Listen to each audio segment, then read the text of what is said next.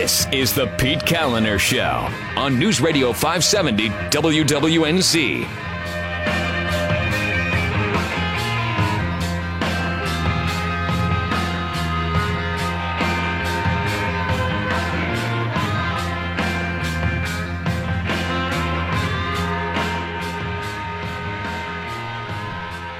Well, welcome to the show. It is Monday. It's March 18th, and it is 46 degrees in West Asheville outside of the Apple Tree Automotive Superstore studio. Thanks so much for joining us. Appreciate it. Lot to get to today, as is always the case, drinking from a fire hose.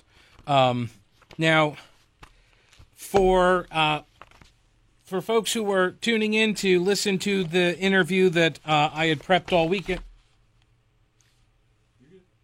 I'm hearing myself. There we go. Okay. All right. So for folks who are tuning in to listen to the interview that I prepped for this weekend, it's not happening. I was informed today that Bill Murdoch from Ebelin Charities, the CEO, who's the subject of the Citizen Times stories now, two of them, and then there was there is the rumor that there's another reporter, potentially retired or something, award-winning, that's been working on some other story. That has not, it's going to be posted onto the CNN website.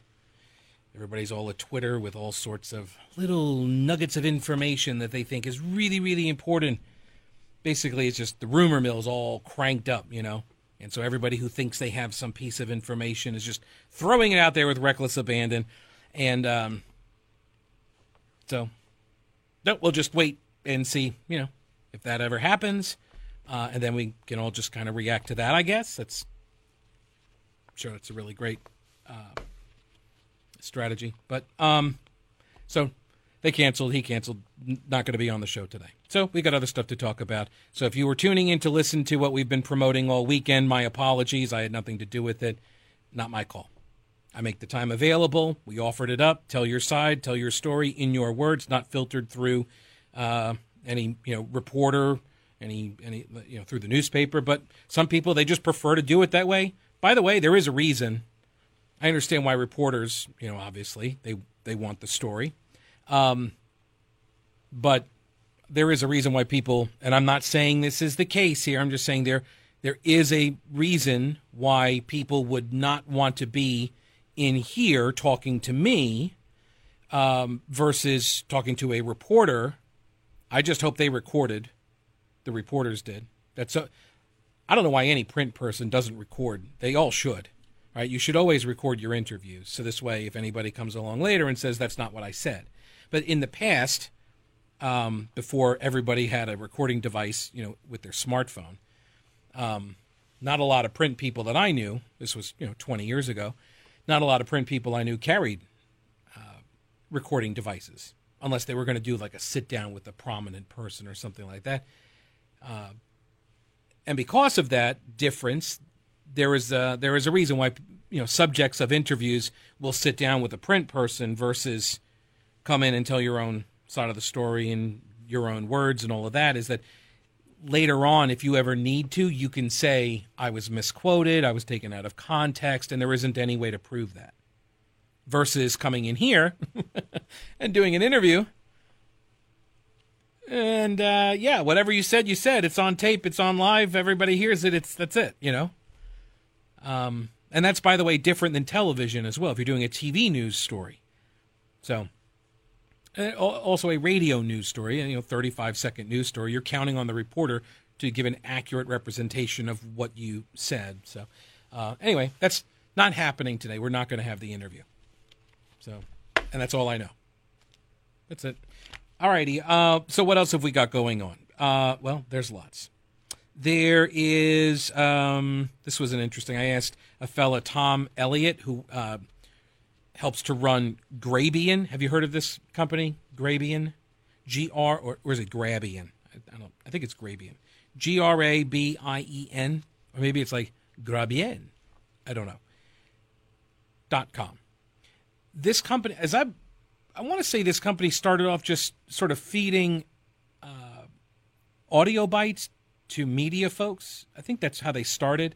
I believe so. It was basically like a radio show prep kind of operation, and they've gotten bigger and they've been going well. And sometimes you'll hear their name embedded in audio, or you'll see their name across like a video, or you'll hear their name in audio, I should say. Anyway, point is, Tom Elliott, I asked him if he wanted to come on the program today to to talk about this thing that he wrote up at the website. Apparently he used to work as a producer for Laura Ingraham, and said it's been so long since he's been on the radio, he's afraid he would mess up my flow.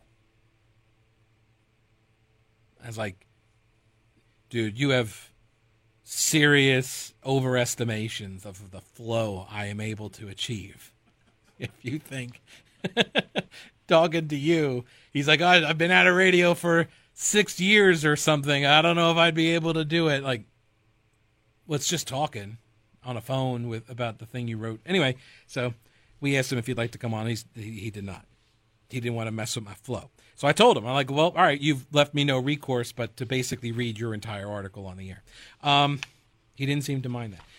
So I'm not going to read the whole thing, obviously. But this is one of the things last week that when, in the wake of the mosque shooting in New Zealand, I referenced and gave sort of these broad outlines of what the shooter, what the murderer, says was his motivation. Okay, with the understanding that he is insane, he is evil. This is not actually a rational explanation for anything. But the guy wrote.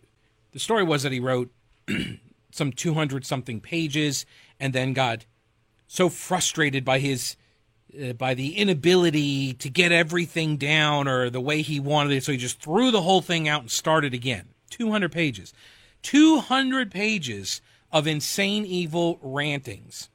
Okay?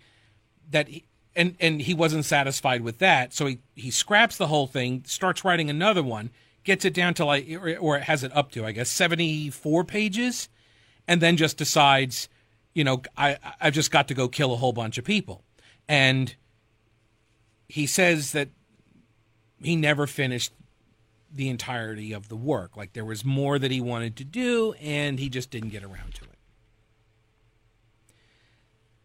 Again, evil and insane, okay? And when you read some of the writing, you realize very quickly he is insane. And I mentioned that, all of these murderers, all these types of criminals, they take, an element of some rational argument, and then they twist and spin out from this piece of rational argument or data. They spin it out. I mentioned Ted Kaczynski, the Unabomber, who was talking about, the threats of technology and this and that. And yes, technology has downsides to it, right? But this guy, like, his response was to go full Luddite, and which is an insult to Luddites, I understand, but and then also to target people, and I think one of them was a personal vendetta. So yeah, he's evil and insane, and his manifesto that he wrote that was published in the newspaper, which actually ended up leading to his arrest. Those were the writings of an insane lunatic, right? Trying to explain to people why what he's doing isn't insane and evil.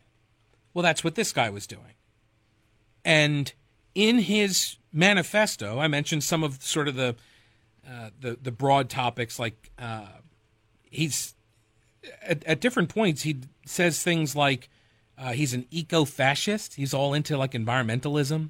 He says China, they've got it going on, like as far as political and governing systems and such. He's big fan. He's a big fan of the Chinese model.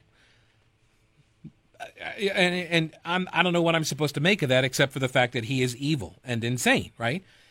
None of this stuff is an excuse or a rationalization. None of this makes it okay. None of your stupid ramblings make any of what you did acceptable. So people who are trying to and by the way, in his manifesto, he explicitly says that he's trying to use the attack and the murder of all these people in order to tear people apart, knowing how the two sides will react in America, pro-gun, anti-gun, and left and right, and how they will use this stuff in order to advance their own political agendas, and that this is his goal. He says it in the manifesto. And it makes me wonder, did the media people read that?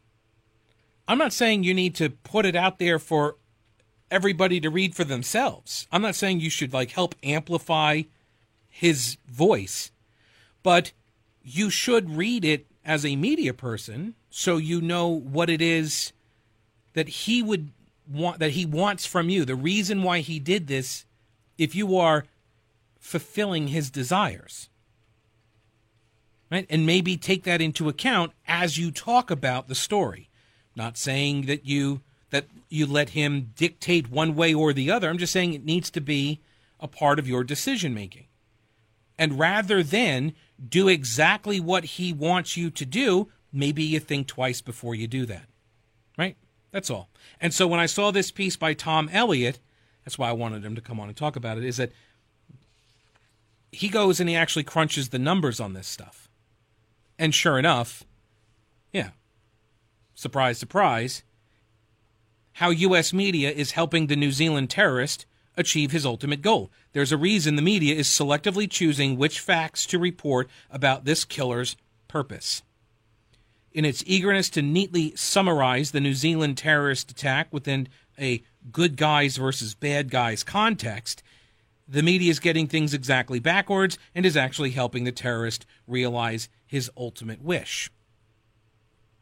And that is what media does, right? The reporters and editors. And I remember there was, this was years ago, and I don't know if it still is the case. It seems to be, though. There was a mantra at the Charlotte Observer newspaper that was sort of like a unifying principle, how they would approach all stories. You know what it was? Who's to blame? That was what they would ask themselves. Who's to blame? Which is obviously a good guys, bad guys narrative. That's the prism. It's much like election coverage. It's being covered as a horse race. You've heard it referred to, right? The horse race coverage, right? Because actually going into a candidate's philosophy is difficult and requires some bit of expertise and knowledge from the reporters and then the editors who are looking at those things. So you've got to understand, a great number of political philosophies, have an understanding of the historical roots of the philosophies and whatever. It's a different wheelhouse. Whereas people who are just interested in the horse race, well, heck, that's easy. I could just cover who's ahead in the polls. And then media, like my company, well, they'll even put out some polls. They'll put some polls into the field, ask some people what they think. We get those numbers, and then I can race onto the air and report that, wow, people like this guy and people like this gal, and this is up from last week. Oh, and they're pulling ahead. They're falling behind. Back to you. Is that news? No. That's a horse race. That's just saying this person's up, this person's down, right? It doesn't actually provide any insight, any information about anything because it's not even lasting. It's a snapshot. And this is why, the political strategists always say, the only poll that matters is on election day. And that's true. And it's also so obvious that I feel insulted every time someone says it on a show I'm watching. If you've watched the news since reports of Friday's horrific attack began circulating, you have heard that the killer was a white supremacist who hated immigrant invaders and was clearly inspired by the white supremacist movement in the United States, specifically President Trump. But this narrative reveals more about the media than it does the killer. In painting the terrorist as a simple-minded anti-immigrant zealot, the media glosses over many conflicting details at their disposal. See, this is the worst part of it. this isn't even like, failing to vet Barack Obama, which, as I understand it, only Sean Hannity, he's the only one in America that did that, as I understand it. I mean, just listening to him. But they didn't vet Obama, and by vetting him, I mean just like, hey, how about those images of you embracing Rashid Khalidi that the LA Times has and refuses to publish, right? How about that? No? Or how about the lies where he, created these people, this one girlfriend of his in his autobiography? Or how about Frank Marshall Davis? Like, who is that guy? And there wasn't any real attention paid to that stuff. It wasn't necessary. You're seeing a lot of this with Beto, by the way, as well. Robert Francis O'Rourke. And it's not like the information isn't at your disposal. The very idea, if you are quoting from this lunatic's manifesto, then that means you have the whole 74-page manifesto, right? You could look at the other parts of the manifesto that you are obviously quoting. In fact, some of the times you're quoting sentences and then just leaving off the next sentence. When you're saying that, he's all about Donald Trump and the inspirationalist, the rest of that sentence was, as a leader in policy, good God, no. So he said essentially that Donald Trump is useful for his white nationalism, but that's about it. He's just sort of a useful idiot kind of a guy. That's what this lunatic said, but you would not gather that from the media coverage. No, they want, it's like that lunatic who went and got up in the face of Chelsea Clinton, started screaming at her, pointing her finger inches from her face. Like, she's to blame for the shooting at the mosque. Okay. So let's now do James Hodgkinson, huh? How about that? The guy who shot up the ball field less than 2 years ago. It's only been like a year and a half. I guess we're coming up on this on 2 years now. 2 years. Yeah, almost. But remember what happened in the wake of that shooting? Yeah, nothing. There wasn't any national conversation required about toning down the fiery rhetoric or anything. Leftists they're not responsible for a Bernie bro leftist who goes to a ball field screaming, "This is for health care," as he tries to assassinate a third of the members of Congress that are Republicans. So, no, that's a different situation. But guy in New Zealand who's Australian, an Australian immigrates to New Zealand, bashing immigrants, but Muslims really, and then goes and murders a bunch of them in New Zealand. That's Chelsea Clinton's fault for supporting Israel in America. That's because it's useful. This is the obnoxious part of it all. It's so obnoxious. It's so dishonest. It's dangerous is what it is. And folks on the right are sick of it. And you're seeing this manifest more and more. Folks on the right are sick of it from you guys on the left. We really are.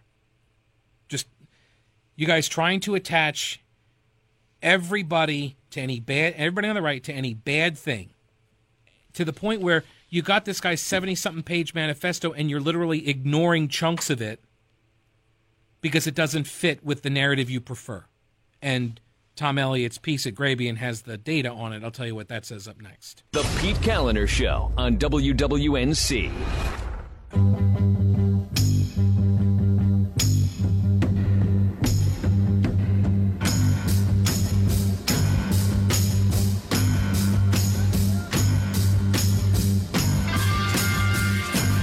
The Pete Kaliner Show. First thing we're going to do is we're going to acknowledge that this guy's awesome.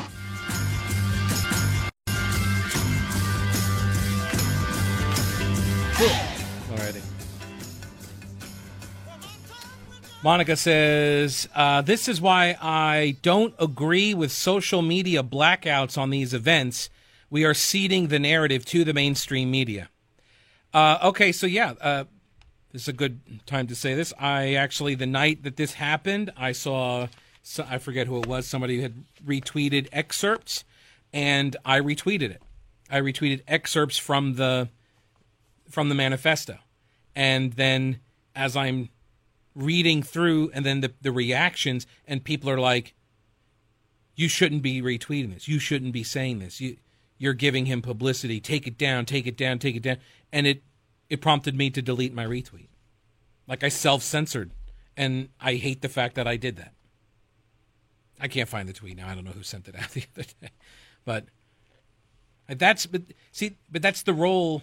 I guess that's why, like, when I was a journalist, like, that was the role that I was taught, that you're a gatekeeper of the information. For example, the video of the murder of Daniel Pearl.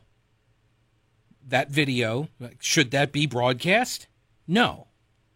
Should reporters and editors, not all, but should some of them see it to understand what it is that the video shows? Yeah, that's part of the job. That's part of being a gatekeeper.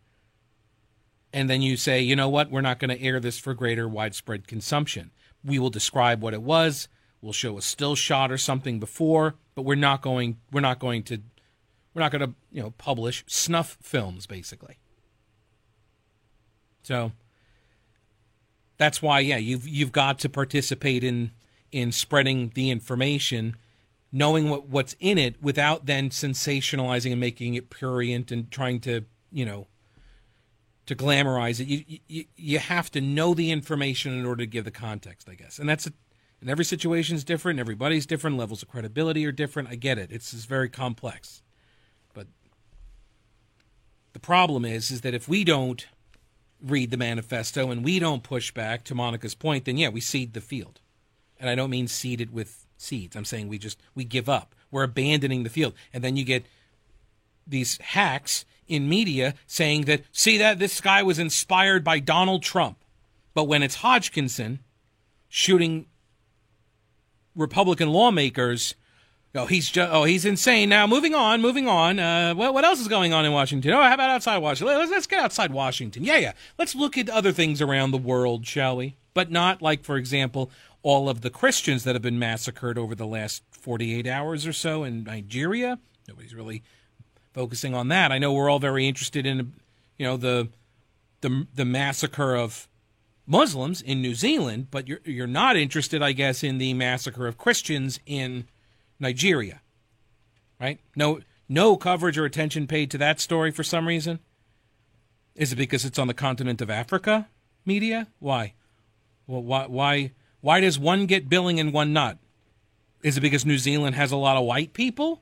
Really? Like, I'm just trying to figure out why one story gets all. Is it because one was used? No, because they used guns in the other one too. So what? Why does one get all of the coverage and one doesn't? This is what I mean. This is as gatekeepers, these are the questions you need to be asking yourself. But I doubt many people actually are. The Pete Kaliner Show on WWNC.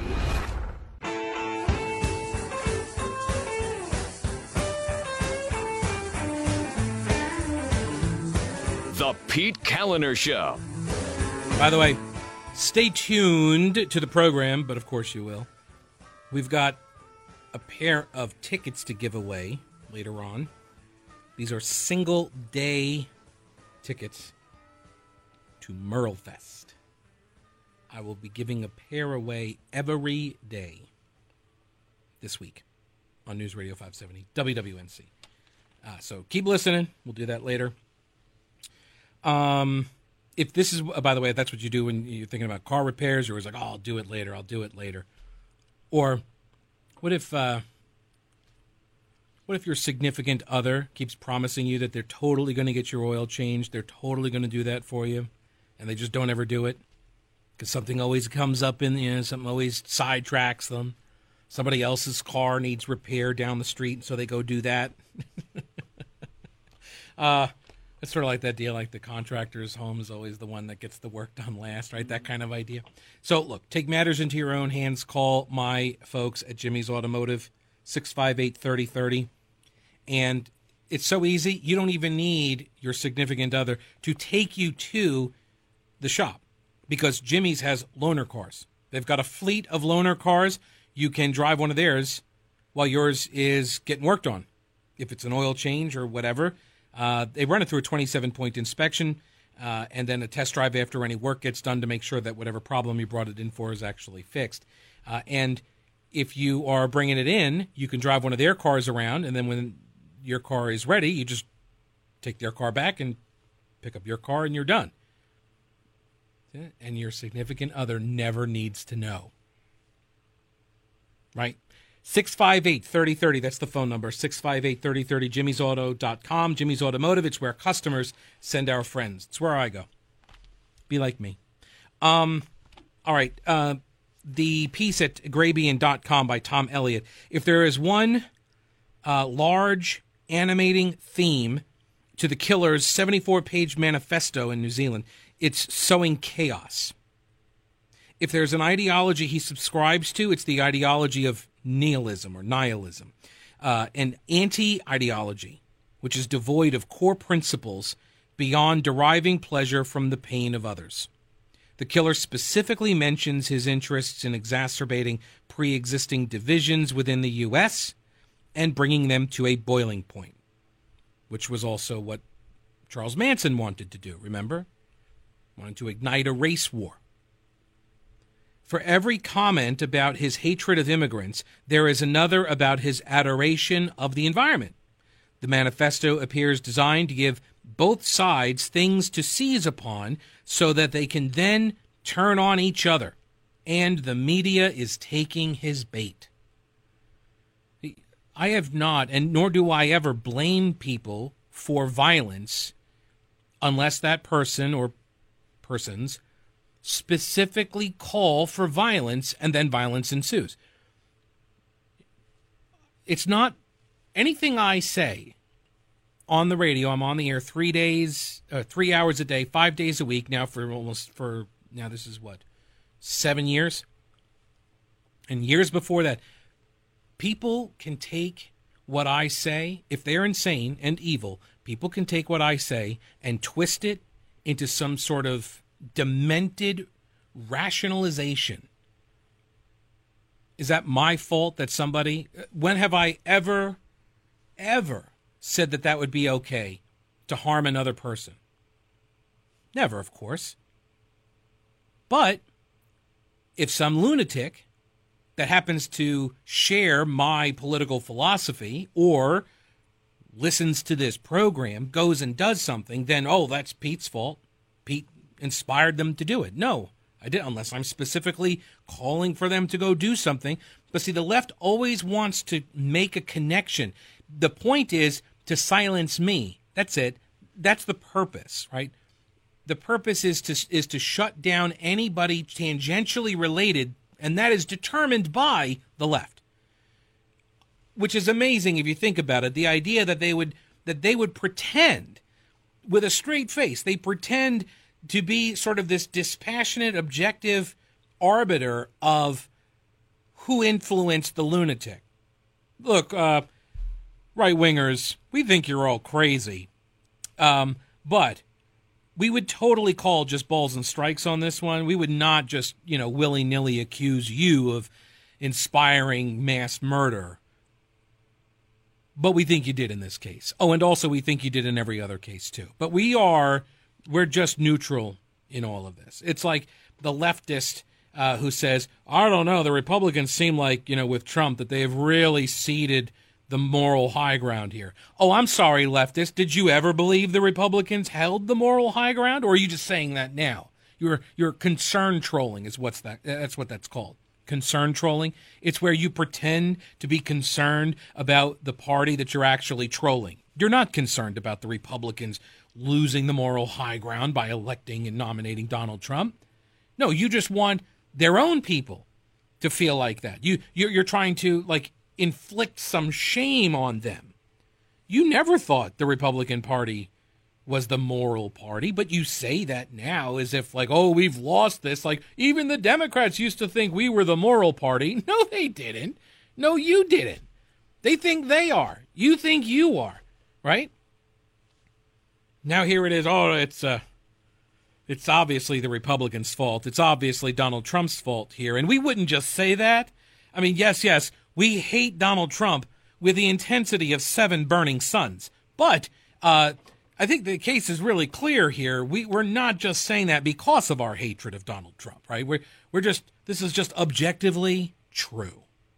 Because look, the guy wrote it in his 74 pages. Oh, can I look at some of the other 74 pages? No. You don't need to read any more of the 74 pages. You just need to listen to the one half of a sentence that we've pulled in order to, objectively determine that you are, in fact, responsible for mass murder, as we say you are after every single mass murder. This is Tom Elliott's piece at Grabien.com. The Killer's Manifesto was like a catalog of hot-button cultural flashpoints. It's clearly designed to provide fodder for the extremes on both sides. Listen to this. At one point, he celebrates white identity, but also holds up black conservative Candace Owens as one of his heroes. Right? And isn't she engaged to, or isn't she getting married to a white guy?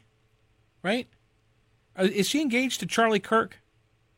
I think they are, right? Or they're dating or something. Isn't that right? Which, if you are into the white identitarian thing, like, why would that be accepted? Why would that be allowed? That's the very thing that you're against, isn't it? Right? It's nuts.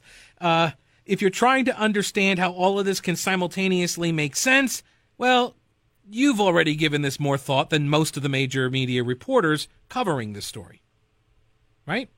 When the terrorist says he reveres Donald Trump's white identity, but he's then quick to add, quote, God, no, he doesn't support him as a political leader. He said, right, did you hear that? Did you hear that part of that quote? He says he's open to the socialist label and even describes himself as an eco-fascist. CNN and MSNBC have yet to report either of these facts.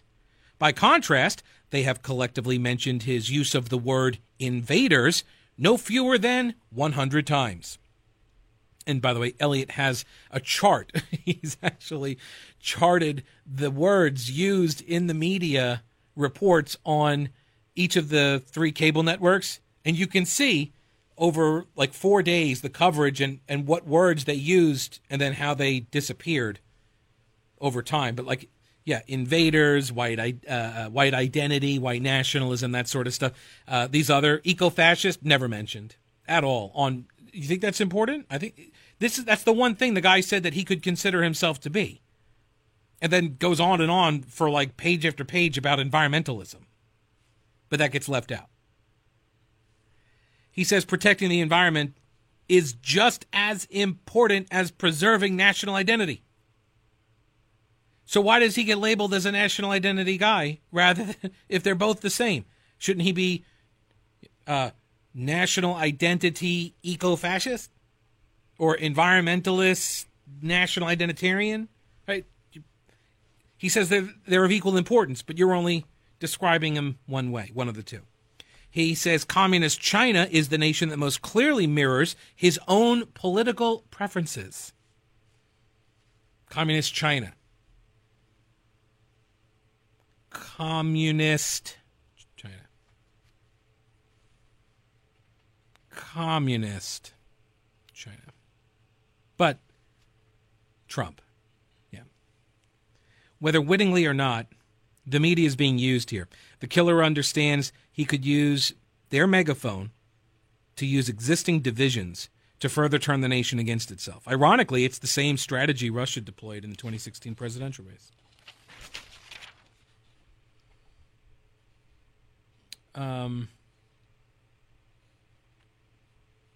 And then people on Twitter were going after the president over a tweet that he sent out. I can't believe it. Can you imagine if some Muslims killed a bunch of Americans? If a president were to, come out and say, "All right, everybody, this is not, this is not indicative of the population at large." Could you imagine?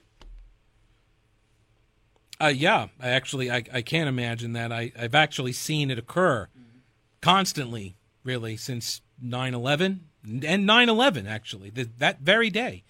Remember, this was the not all Muslims thing that George W. Bush came out and they're like, There's just a few bad apples, and this is not, this is not to impugn a world's great religion, and the big speech, everything. And then Barack Hussein Obama, and I don't use his middle name often, but I do find it to be just a tad ironic that the guy with that middle name ended up winning the race for president, like, in the middle of the war on terrorism, right?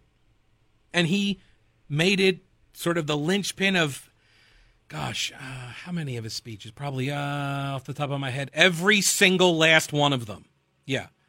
Every single time it was a lecture about, not all people and good people on both sides, if you will. So, yes, I can imagine that. It's what all of the people do after every kind of attack that has any kind of a connection to somebody yelling Aloha Snack Bar as they murder people. I think that's what they yell, right? Because it has nothing to do with anything other than Hawaiian smorgasbords. That's it.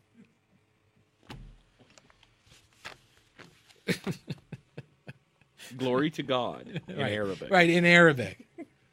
Yelled something saying glory to God. Because then they started dropping the in Arabic part, the gatekeepers of truth. They just said that this person got in a van and started running down people in an open air market yelling glory to God. And people said, that's not really what he yelled. It's actually not at all what he yelled. He yelled Allahu Akbar. Well, it means glory to God. Yeah. No. No. No. Not really at all. But gatekeepers of truth. Right. Okay. Speaking of the arbiters of truth and such, I'm still waiting to hear all of the defenders of the fair courts, nonpartisan courts, independent judiciary. There's a lot of them in North Carolina, you'll recall, a lot of people that were very, very, very, very adamant about their desire for co-equal branches, independent judiciary, blah, blah, blah, blah, blah, blah, blah. I am still waiting. Haven't heard or seen a single reaction to the latest. I think this is what some of the Never-Trumpers would call the preservation of norms being advanced by Democratic contenders now for the presidency. The preservation of norms, like packing the U.S. Supreme Court. Yeah, that's norm preservation, I assume, amongst Never-Trumpers. Why we need to put Democrats in charge. And all of the Democrats who were like, we care about an independent judiciary that's nonpartisan. Crickets so far on this idea that's now gaining momentum. Politico has a very big write-up, and you'll never guess what term is never used to describe what they are proposing. Think about it. I bet you can guess it. The Pete Kaliner Show on WWNC.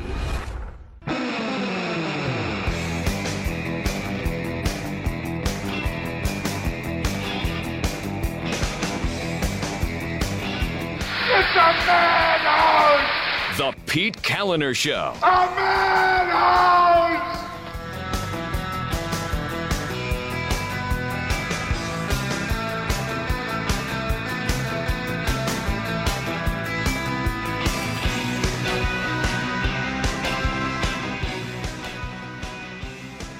News Radio 570 WWNC. Let me tell you about your roof. Really, why do you need me to tell you about your roof? It's kind of embarrassing, isn't it? I mean, just not for nothing. Like, it's your roof, right? I mean, you're the one living under it. You got all your worldly possessions under it, except for your cars. Although maybe your cars are in there too, maybe in a garage or in a carport. You got this roof. It's protecting everything that you've got, your biggest investment, and you need me to be like, hey, have you checked to see if it's in working condition? Have you checked to see if you got some damage up there? Or are you just like ignoring the damage, hoping it'll go away? Are you worried like, oh, I can never afford to have somebody come and, fix these, make these repairs, fix this roof, or put on a new roof? Well, here you go. Why not take a very easy, simple step. Go to balkanroofing.com and you go to the website and you can actually find out if you qualify and what your payment options and everything else. By the way, most people qualify. Heads up, virtually everybody. You can get pre-approved for your payment option directly at the website. So before you even call them, which I would recommend you call, but you can go to the website. But if you just want to go to the website, you don't even have to call them, 1-800-NEW-ROOF. Before you even get an estimate, you get the option to see what your payment options are, what is available for you. Okay? So go check them out, balkanroofing.com, or call them at 1-800-NEW-ROOF. Even if it's for just a spot of repair work that has to be done, or if it's a completely new roof, they want to work with you, by the way. That's why they brought their financing in-house, so they can get more people access to the financing. It's very, very easy. It takes you like 5 minutes to get approved. Or same as cash up to 18 months. You pay it all off in 18 months. You don't even have any interest on that. Use their money. Like it's a great idea. They can get you a roofing system for as low as $70 a month, depending on what you qualify for. All you got to do, give them a call, go to the website, either one.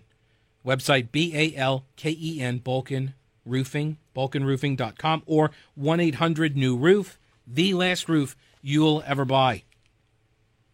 Alrighty, so a series, and by the way, I just saw a series of tweets from Jeff Hauser, who is he's the communications guy for the North Carolina Republican Party. So he's just, 13 minutes ago, he started tweeting about this very topic.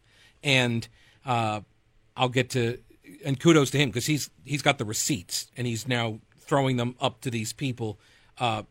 Because when, a year and a half ago, I think, or no, it would have been after the election, or right before the election, 2016. Gosh, okay, yeah. Well, yeah, all right. It's almost 2 years ago.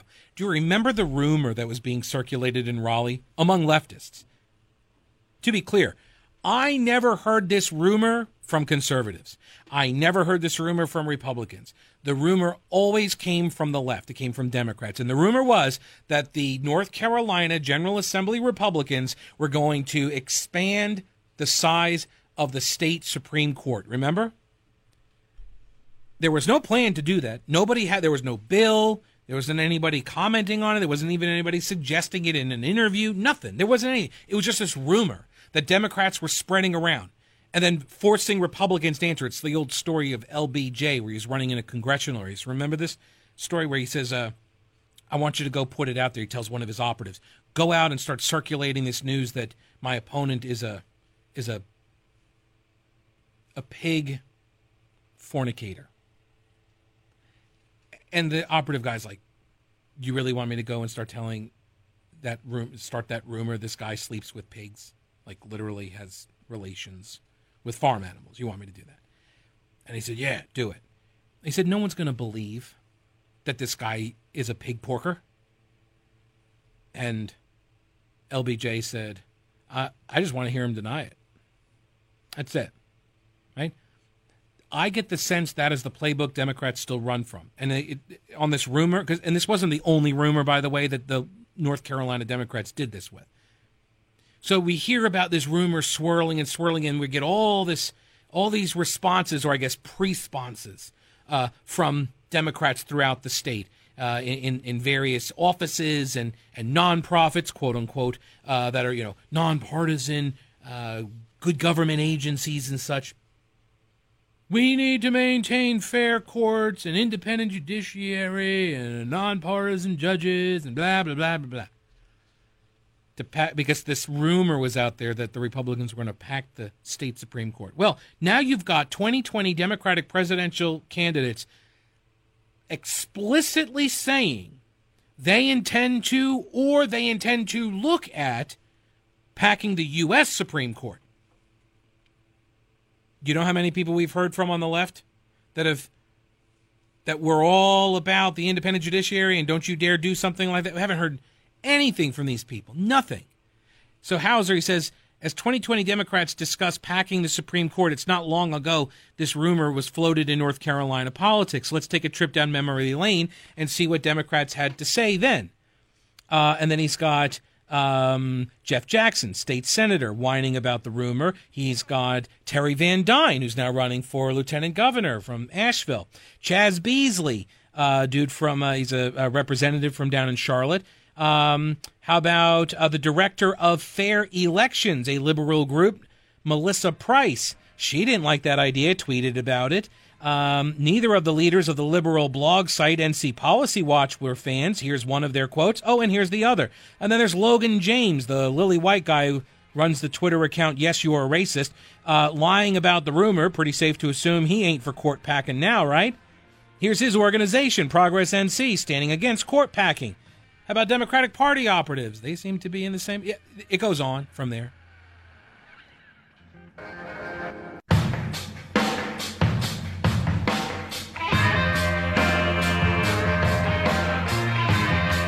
This is the Pete Kaliner Show on News Radio 570 WWNC.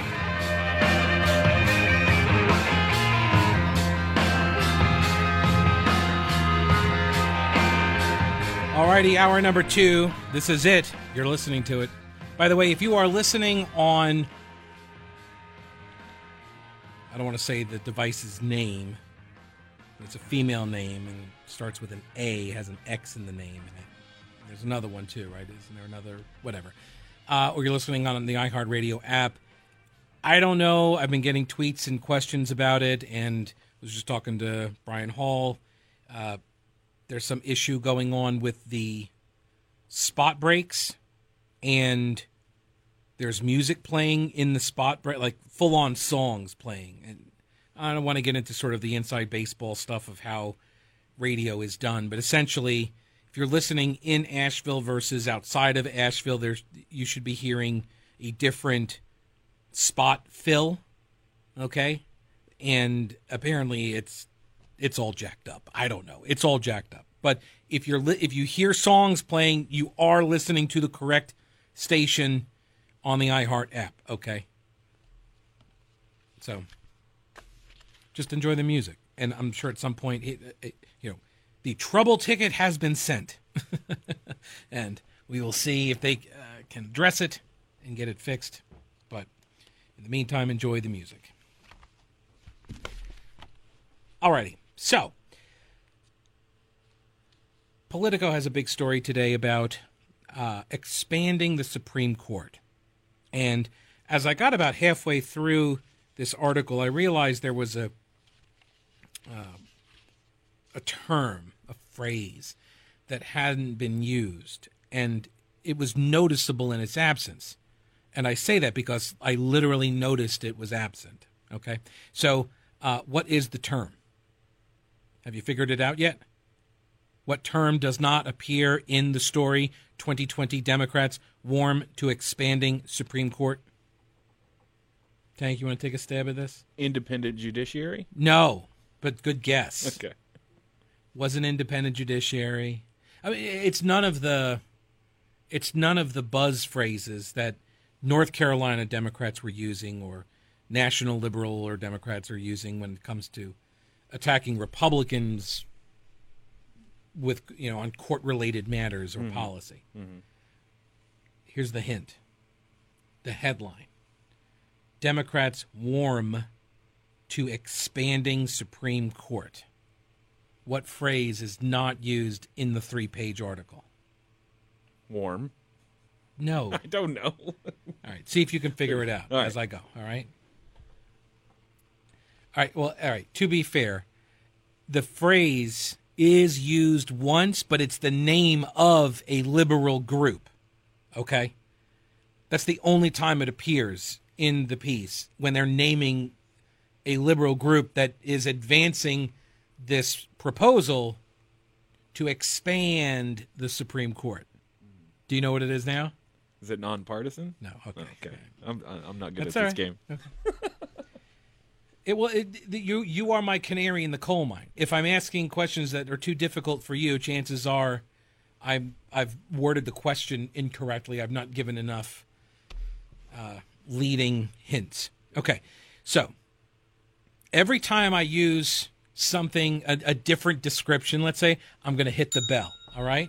So you should be able to pick up pretty quickly, okay? So again, the headline, 2020 Democrats warm to expanding the U.S. Supreme Court. It begins.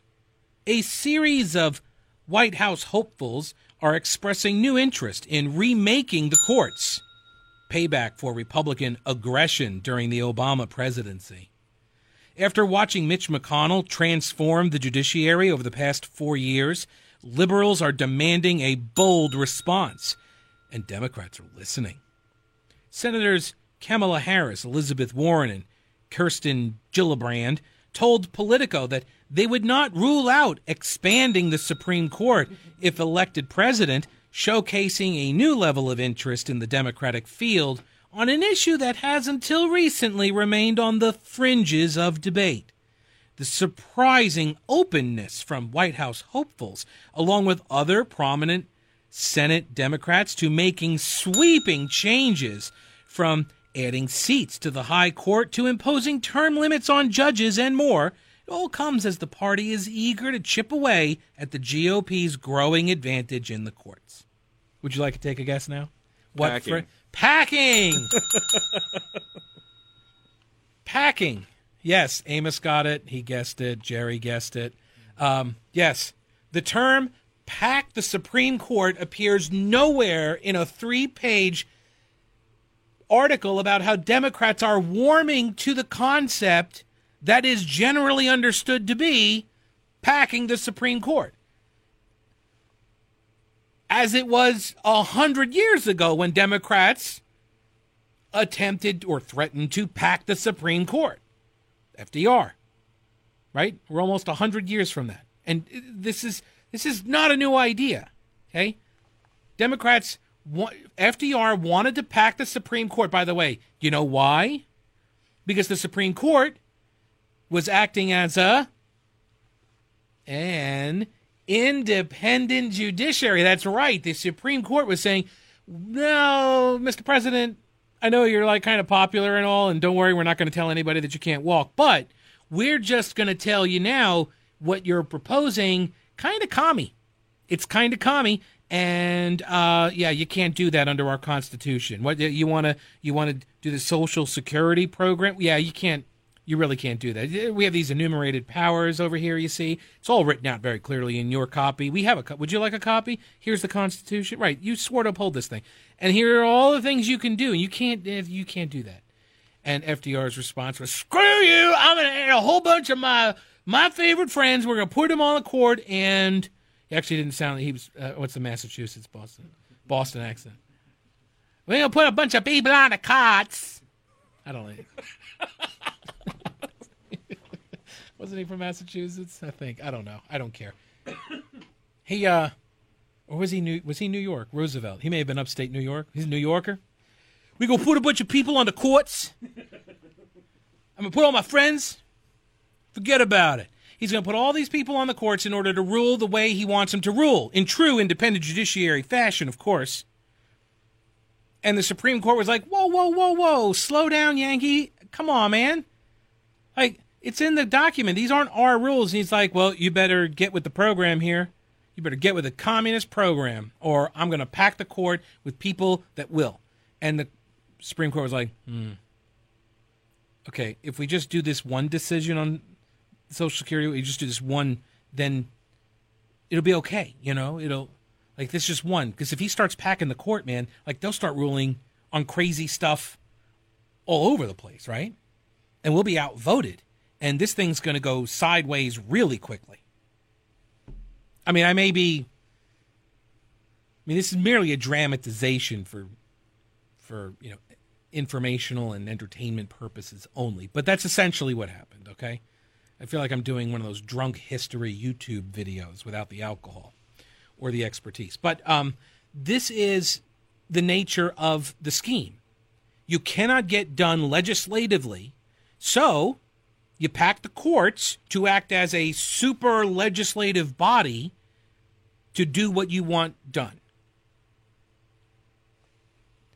Remaking the courts, a bold response. Expanding the Supreme Court, sweeping changes.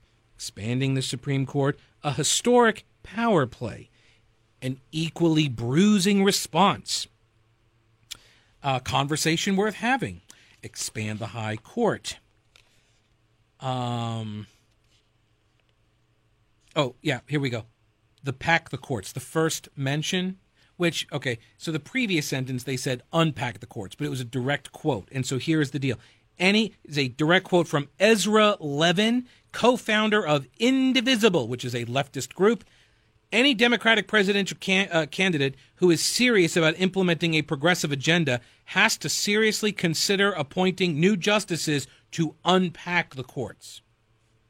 So the leftists, in true gaslighty lefty fashion, they're saying that packing the court, you see, is actually unpacking the court. See, Politico refuses to use that word. I'm reading all of the different ways they say it. Overhauling the judiciary, expanding the high court, revising the composition of the country's highest court, remake the judiciary is another. Never once mentioned packing the court because it sounds nefarious, right? I mean, it sounds unethical. It sounds like something that shouldn't be done. It sounds bad. And it is. It is all of those things. That's why that's the nice thing about the term is it actually sums up sort of the power and the rudeness of it all, right? But they have the first mention of this is from a leftist who says that you have to expand the court to unpack the courts. This is Democrats seizing the language. That's what's happening here. This is the first draft of it. This is what's happening, which is hilarious because there's a new advocacy group that launched in October, and it's called Pack the Courts. It's a leftist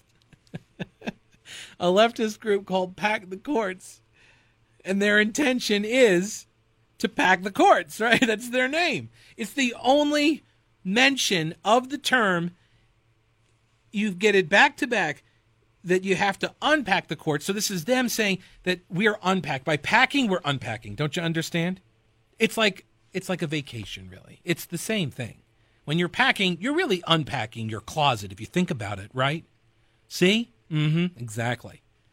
And then when you come back from vacation, you may be unpacking, but you're packing your closets back in your dresser, right? I mean, that's really what's happening. Actually, you're packing the washing machine first, right? Robbing Republicans of the term. That's what this article helps to do. Robs the Republican side of the argument of the term, pack the courts. Because pack the courts is a loaded term. It is a term with a lot of weight because of its history and because of the efforts that were undertaken in the past that were and are still generally perceived to be and agreed upon to be unethical, extortive, right? And so you want to take that language from the people who would be able to use it, and so you flower it up and describe it in all of these other ways. It's a bold response. It's remaking, and it's overhauling, and it's expanding, and it's revising. It's a sweeping change. It's a conversation worth having, but it is not packing the courts. You see, the courts are already packed with Republicans. You see, that's the deal. Those Republicans, they went and got themselves elected. And after that, they started pushing through judicial appointments at a record pace. You see? I know. They're monsters. They went out and got themselves elected and have now been appointing judges, like at a record pace. Obviously, this requires a response that is as unethical as packing the courts, you see, because it's really unpacking the courts, right? So we're going to have to do this thing that is beyond the norm, the norms, that is outside the bounds, is considered to be fringe. We've got to do this thing that Democrats were oh so worried would occur in North Carolina. We've got to go do this at a national level because those monstrous Republicans went and got themselves elected and are now appointing judges. We are through the looking glass here, people. See, I use it all the time.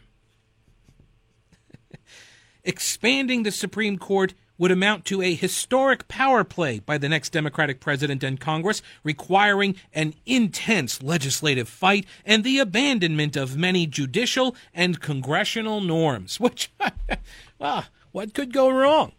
Really?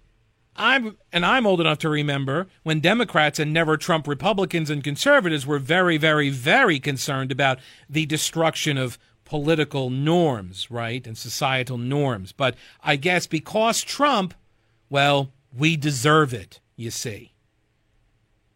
I swear, if the left did not have gaslighting, I'm not sure how they would actually argue. The Pete Kaliner Show on WWNC.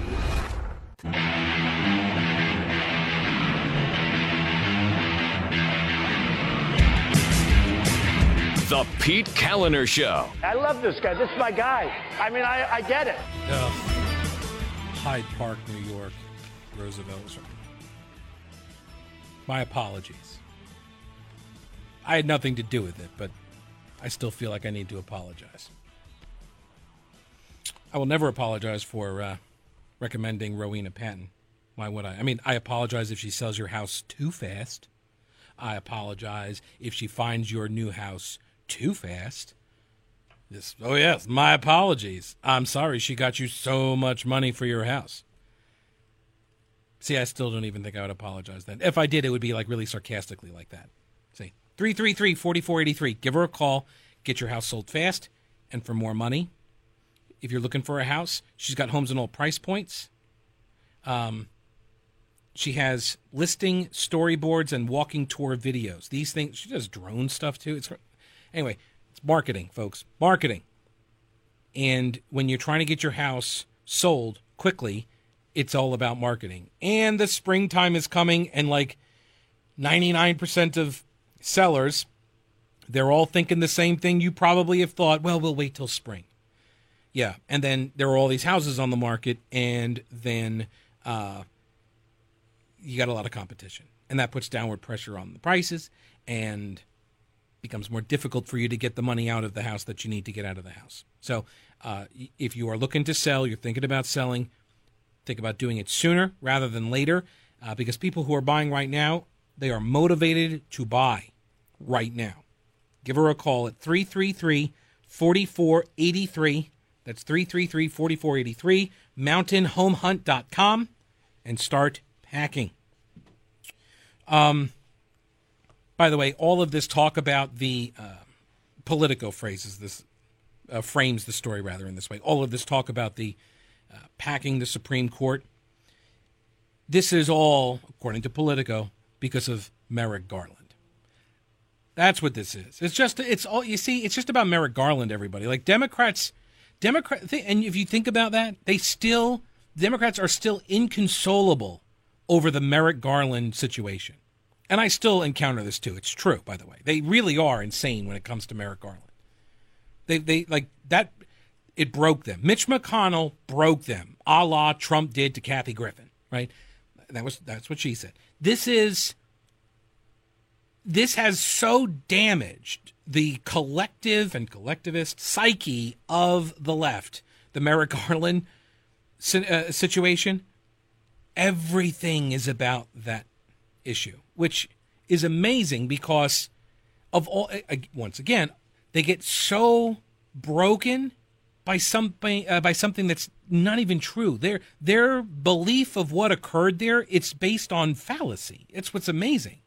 They think that Merrick Garland should have been appointed to the U.S. Supreme Court. Right? They believe that Obama had the right to nominate him, and he should have got appointed. And even if he didn't get appointed, the Republican-controlled Senate should have at least done an up or down vote. And McConnell refused to do that, refused to hold a vote, and said, under the advise and consent language in the U.S. Constitution, we are advising you, we will not be giving you our consent.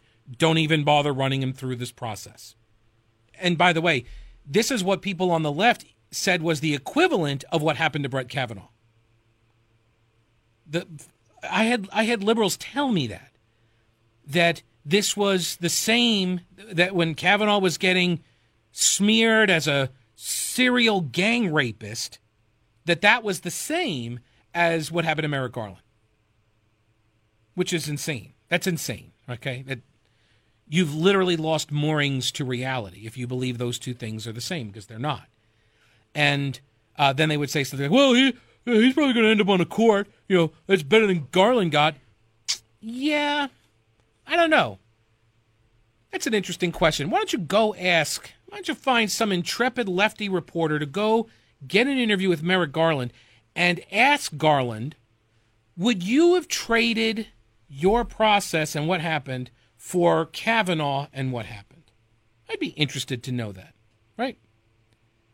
Ask Garland, would you like to go through a nearly 2-month media outrage spin cycle of being accused of being a gang rapist, having to go and drag your family through this, get the death threats, all of that stuff. Go through all of that, but then you get the seat on the Supreme Court, forever tarred, by the way, forever stained by all of this. You know, you will have, some, third of the country that will forever believe you're a rapist. But you get on the Supreme Court. Or you could not have, or you could have just gone through the process you went through, where the Republicans said, we're not going to name or not nominate you, we're not going to confirm your nomination, so just don't even bother. And so you just avoid all of it. You don't even have to go through any of the work. You don't have to go through all of the work necessary to make it through a confirmation hearing. You just avoid all of that. Which would you prefer? You don't get the seat. You get to keep your seat on the appellate court, but you don't get called a rapist. How about that? I think he takes that deal. The Pete Kaliner Show on WWNC.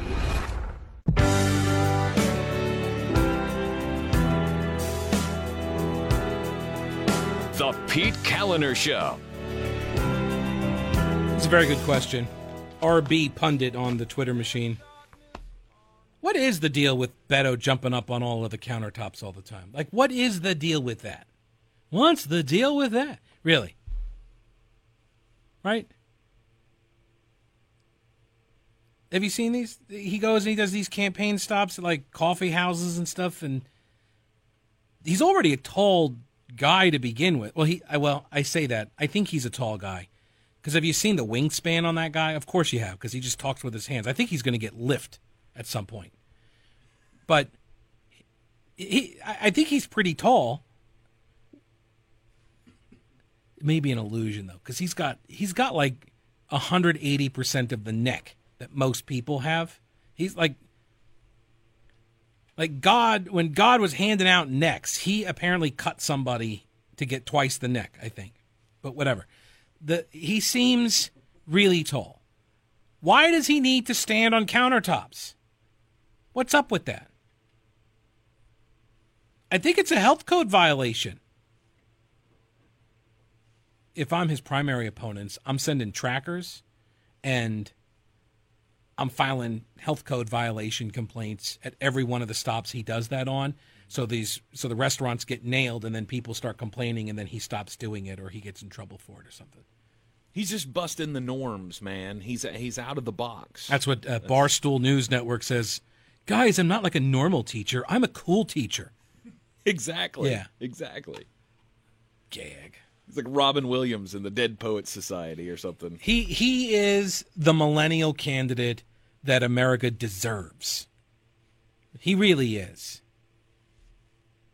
And, oh, my God, it's going to be so great to see him. If he gets through the primary, which, wow, embarrassing, white male wins Democrat primary. Ouch. Anyway, it will be hilarious to see Trump do his low-energy Jeb, Lion Ted, Little Marco routine on Beto. By the way, Bobby Frank is 6'4". I told you he was tall. I think about a foot of that is neck.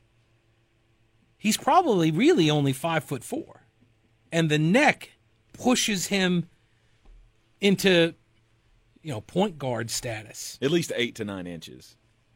Minimum. Easy. I think it was either Stu or Pat that asked this the other day. I think it was last week. Like, does the guy own another shirt? For real. Does he own any other shirts? He's always wearing the same shirt. It's that light blue shirt, right? And he's got it rolled up at the arms and he's sweated through it. Of course, I don't even know. That could be the old sweat. It's just like in the shirt now, and it's just constantly there. It's possible. Except for when it's cold outside, and then he puts on a tan V-neck vest over top of the blue shirt. Ugh. I'm not even going to get into the poetry thing that you read any of the poetry he apparently wrote? No. Well, Tank, you're not going to like it because it doesn't rhyme, first of all. He's immediately disqualified. Right. But he talks about, I don't know, some, literal, a cow, I believe, an actual cow giving him a Brazilian wax job, or something. What? Yeah, I don't know. I've never understood poets, okay? So, at least those who don't rhyme. What? I'm sorry, I just saw that headline. Yeah.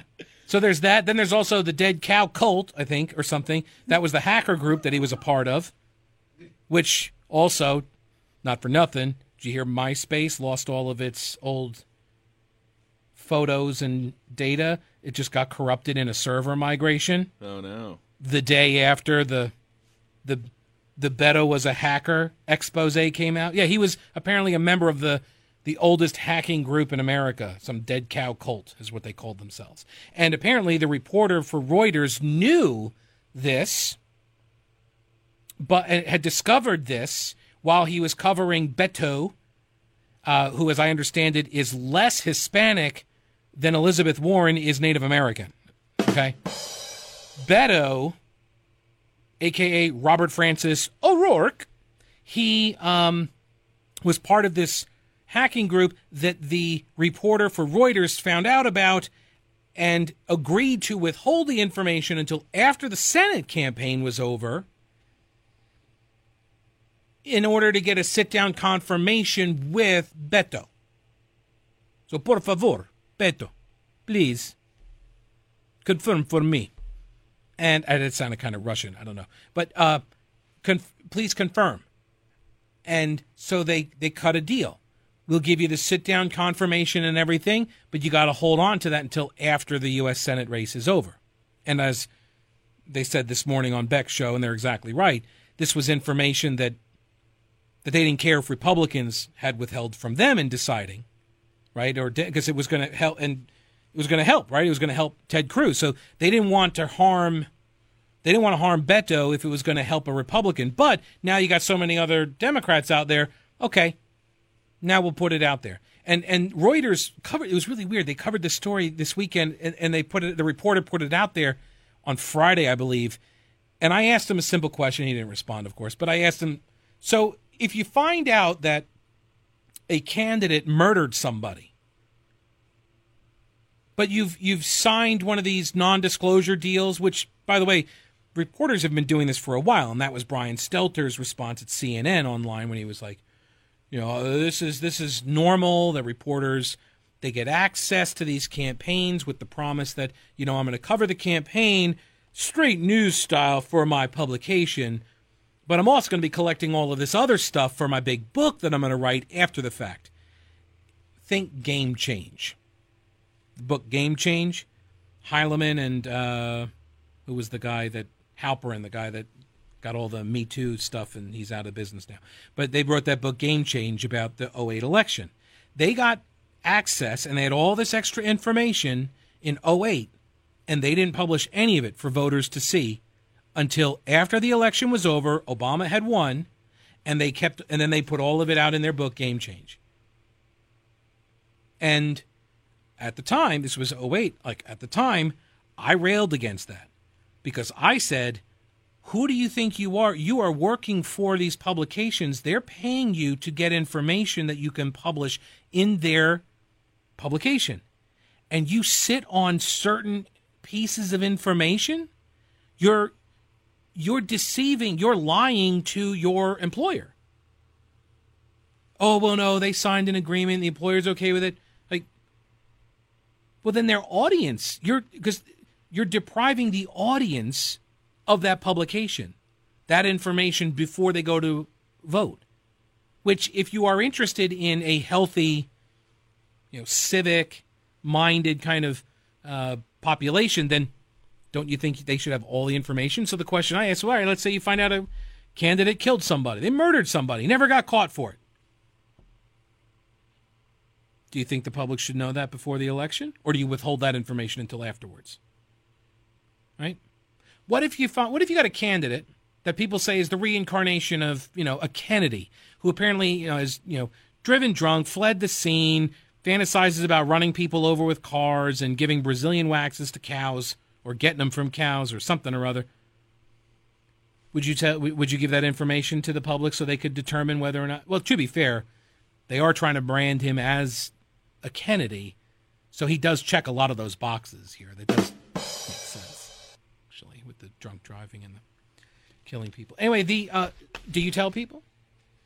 It's completely unethical. Well, he signed this deal.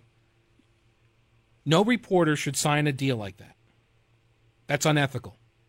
If you are a reporter who signs a deal to get special access, unfettered access to a political campaign with the express condition that you don't print any of this unflattering stuff until after the race is over, you're unethical. The whole deal is unethical. I shouldn't believe anything you are writing. There's an overnight duo on radio who refers to him as Skater Bob. I call him Skateboard Jesus sometimes. Do you ever see that video of him skating across the stage, the skateboard? It was so bad. It makes me wonder if he actually ever did skate. Apparently he was in a punk rock band as well, and they dressed up they were furries. Oh. Yeah, so they would get dressed up in these mascot outfits, basically, and then play punk music. They were awful. Just awful. The dude, he comes from, you want to talk about white privilege? That's him, right? Son of a judge. That's how he got out of the DUI and fleeing the scene of an accident. Married a billionaire. The long neck. What does this say? The long neck politician. No, I'm not. Oh, that's too soon, Jeff. Yeah, that's too soon. How about that Rory McIlroy, Irish, winning the golf championship on St. Patrick's Day? Congratulations. That was an awful Irish brogue. I'm sorry. Beto. I don't understand the deal with jumping up on the countertops. I also don't understand the over-animated hand gestures. But I bet Trump does something on that. Oh, goodness. Alrighty. Where was I? The Supreme Court. That's right. Hey, you want a supremely awesome security system, surveillance camera system? Then get in touch with SCW Security. It stands for Security Camera Warehouse, SCW. And they started as simply a warehouse, right? They had the components and the cameras, and they would ship them out to clients, tens of thousands of clients all over the world. Everybody from major multinational corporations to government agencies to private individuals and churches and small businesses. And in doing that for several years and years, they've been able to grow. And as people realized, holy mackerel, these are really great systems for great deals, their reputation spread. And more people then started finding them on the Googling and the searching and such. And They then said, you know what? We're just an online-based warehouse. We need to take it to another level. Right? So that's when they started doing advertising beyond the internet, and we partnered up with them here, and they started doing installations. And now, folks who, WWNC listeners, you guys have been on sort of the front lines here of learning about SCW as they've gotten bigger and bigger, and their reputation has gotten better and better and more widespread than ever before. SCW Security. These are top-of-the-line systems. They got great cameras, great clarity. Go to their website, scwsecurity.com, and you can see the demonstrations that they have. You can see the clarity of the video, and they'll explain to you why cameras, yes, cameras are great. The industry, the camera industry has gotten very, very good. The prices have come down. But if you're feeding really great camera information, basically, to a component that is not equipped to handle it because the components have not come far enough technologically, you're going to end up with blurry images. And a lot of these companies sell you the camera and they never talk about the components. And that's equally as important, if not more so. scwsecurity.com. See what I'm talking about? Head on over there, scwsecurity.com. High-quality HD footage means the difference between a blurry image and a conviction. So Elizabeth Warren, running for president, she's a U.S. Senator from Massachusetts, Democrat, she said, quote, on the talking about the expansion of the Supreme Court, the U.S. Supreme Court, she said, it's not just about expansion. It's about depoliticizing the Supreme Court. So here, there's another example of it. Packing the Supreme Court, you see, with Democrats, makes the high court depoliticized. It's a 5-4 split, right? You would think that they are down like 8-1, right? Like they have only a single voice on the Supreme Court, much like Republicans have just a single voice on the North Carolina Supreme Court, thanks to the Democratic governor making all of the appointments of Democrats, right? But you don't hear anything about independent judiciary right now in North Carolina. All of the fake outrage over the independent judiciary and fair courts and nonpartisan judges and all of that crap that Democrats were piping to you via their allies in the media, it's all gone. They have a 6-1 majority on the state Supreme Court, and you hear nothing about it. Nothing. Just like I always say, elections are about what the media make them. And that election in 2018, the media made it about the independent judiciary. Well, now, Pete, really, the Democrats made it about that. You see why I always say, when Democrats and media, but I repeat myself? That's why I say it. Because when Democrats decide what they want an election to be about, the media makes it about that. They make it about that issue. And if the Democrats don't want there to be an issue that gets a lot of coverage in an election, the media will make that happen for them as well. It is up to the Republicans to force the media into covering a topic, and usually it only occurs because a Republican does something that is so PR stunty or says something in a debate, and that doesn't, by the way, get as much traction at the state level as it does the national level, which is, oh, by the way, what Donald Trump is able to do with his Twitter account, and what Donald Trump is able to do every time he gets in front of a TV camera. And the media can't stop watching him because they think, oh, my God, this guy's crazy. We're going to keep... Because I thought the same thing. He's going to say something so stupid that everyone's going to be like, oh, we can't have this kind of loose cannon. And they just keep giving him more and more airtime. And right? But what you don't realize is he's actually conveying the messages to people who are like, thank God someone finally said it. The gatekeepers. See, they only act as gatekeepers for some things that they want to gatekeep, you know? It's not just about expansion, Warren says. It's about depoliticizing the Supreme Court. Every single Democrat at the state and the federal level, if this kind of scheme was being proposed by Republicans, every Republican at the state probably even local levels, but state and federal levels would be asked their opinions about this, would be asked to defend this kind of norm-shattering abuse. It's still early. I'm sure it could totally happen, though. But she says it's a conversation worth having, Elizabeth Warren said. It's a conversation worth having. Oh, but my favorite part, the Senate's village idiot, Mazie Hirono, offers up her wit and wisdom. I'll tell you what she set up next. The Pete Kaliner Show on WWNC.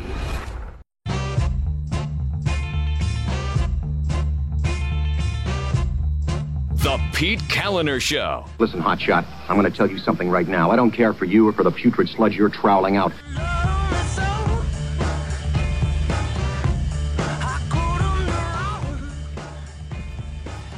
Monica says, oh, geez, Trump's going to mock the flailing arms of Beto, and the media will say he's mocking the disabled.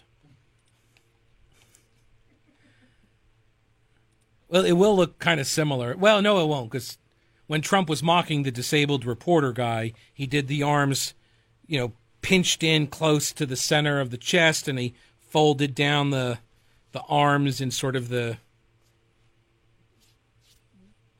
like face down, like at a 90-degree angle down from the forearm kind of look. Yeah, the Beto, wrists. Yeah, with the wrists bent all the way in at the hinges. He did that, which he obviously was. And I had this fight with everybody before. It's no need to fight about it again. But he was obviously, yes, quite obviously mocking the disabled guy.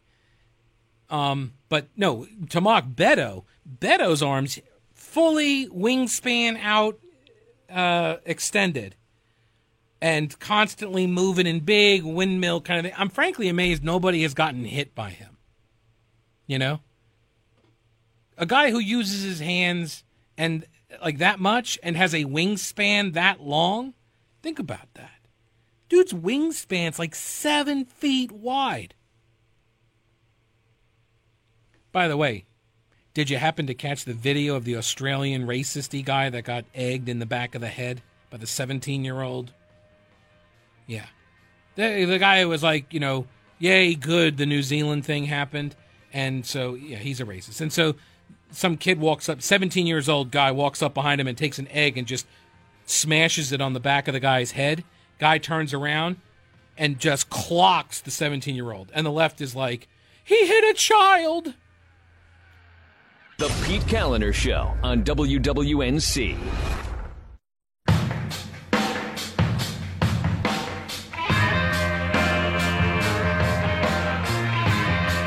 This is the Pete Kaliner Show on News Radio 570 WWNC.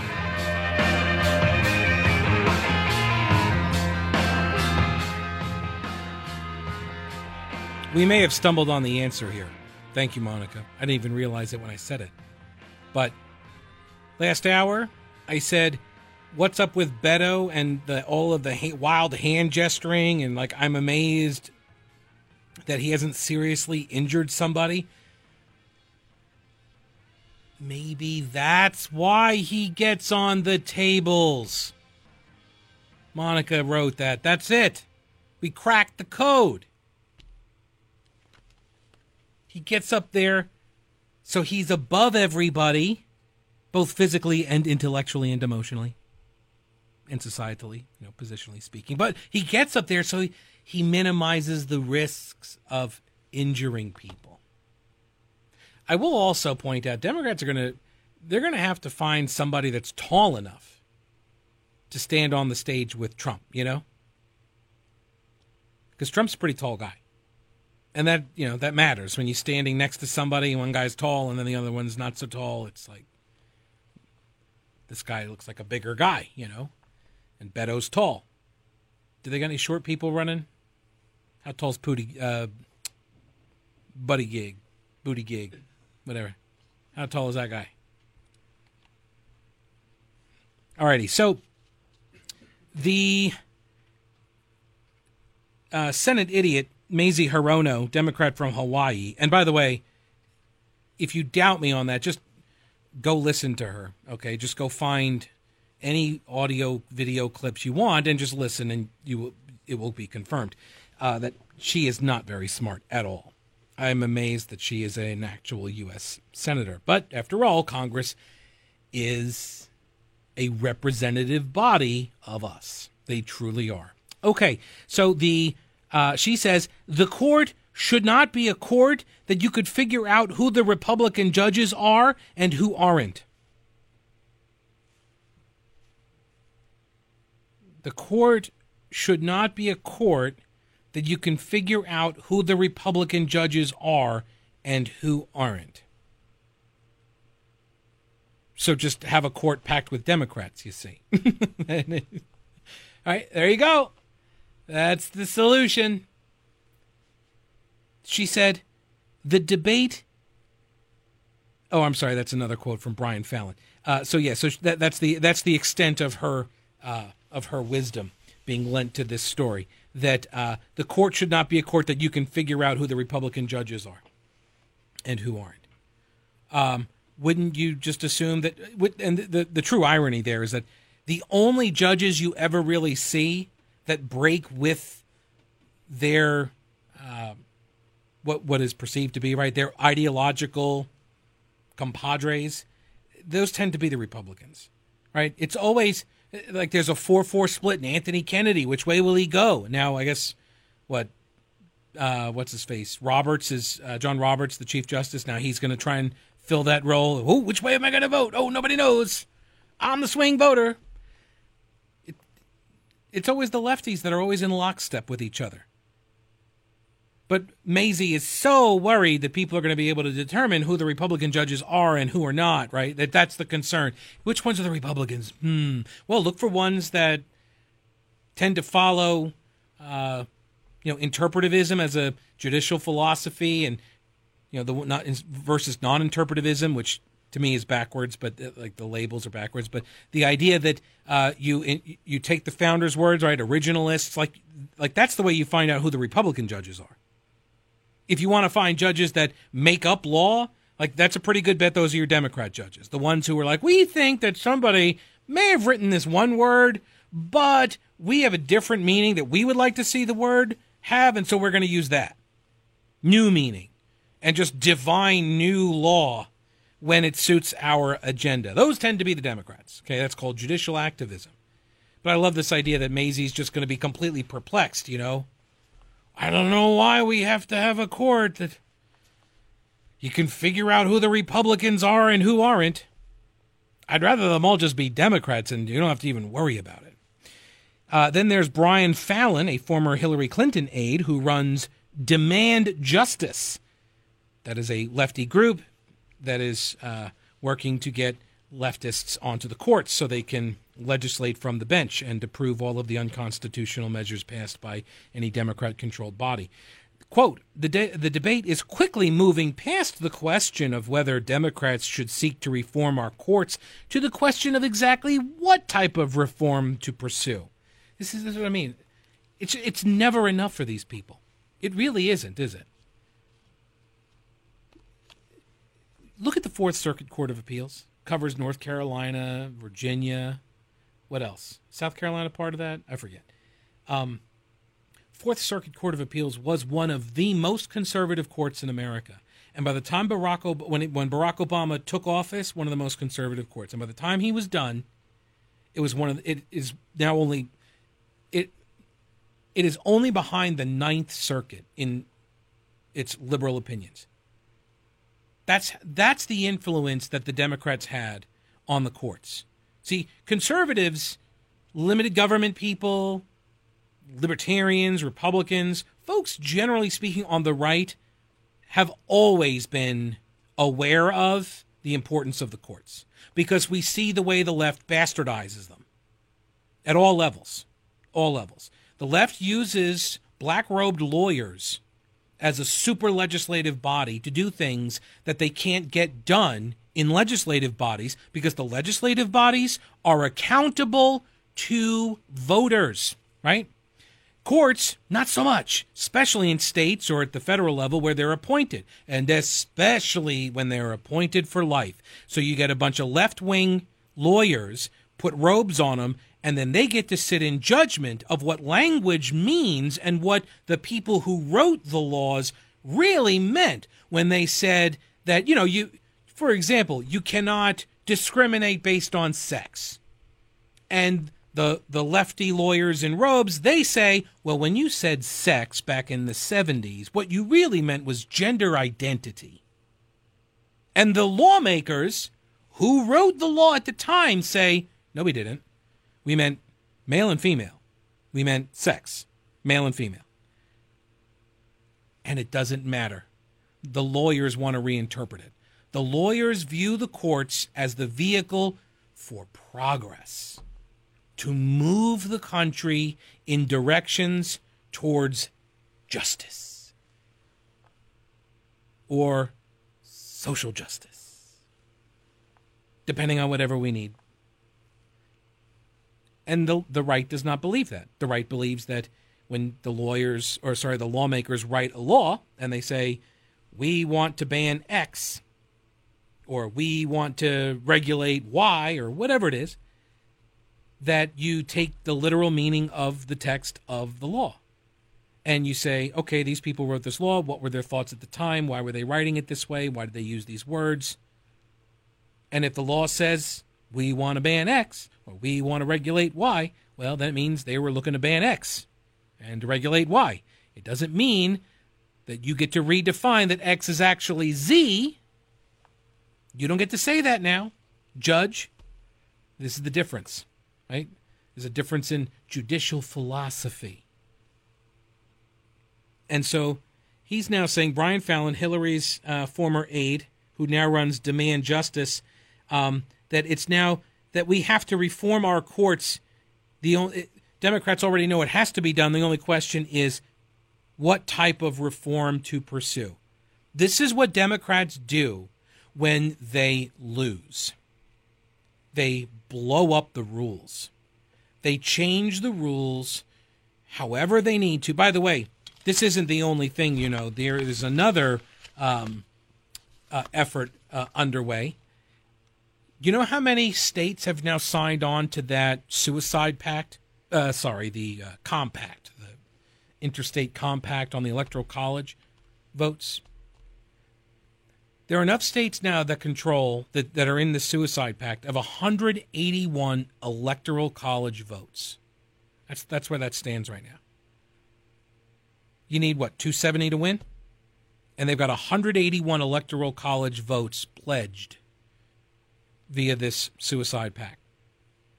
This is what North Carolina Democrats want to get us in on. If they ever get back in control of the legislature with a Democrat governor, this is what Democrats in North Carolina want to do. They want to turn over all of the Electoral College votes to the biggest states.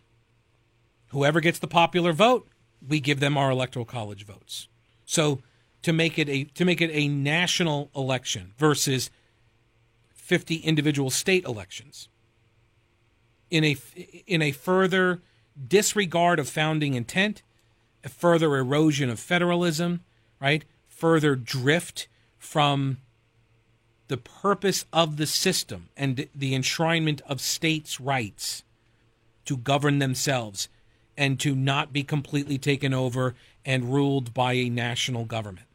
This is what Democrats want to see happen. And make no mistake, the reason they want to see this happen is because they think they can win it. They think they have that control. They would never be proposing such a suicide pact if they knew Republicans were winning the popular vote. Okay? They only make these proposals when they lose. They try to rewrite the rules every damn time they lose. It's really annoying, guys. You guys are annoying. Really, really annoying. And you think, by the way, that Republicans are just going to oh, okay, well, so be it. I guess we'll just never govern again. Or maybe do you think guys like Donald Trump will turn around and say, okay, I guess I'm going to campaign differently now and in different places. It's really amazing. This is their standard MO, though, all the time. There is no principled position here on the packing of the courts. They will literally lie to your face about what their principled position is on the matter, depending on whether or not they have the votes necessary to pack the courts with their people. It's why I've said this now from the very beginning. It's now going on almost 2 years.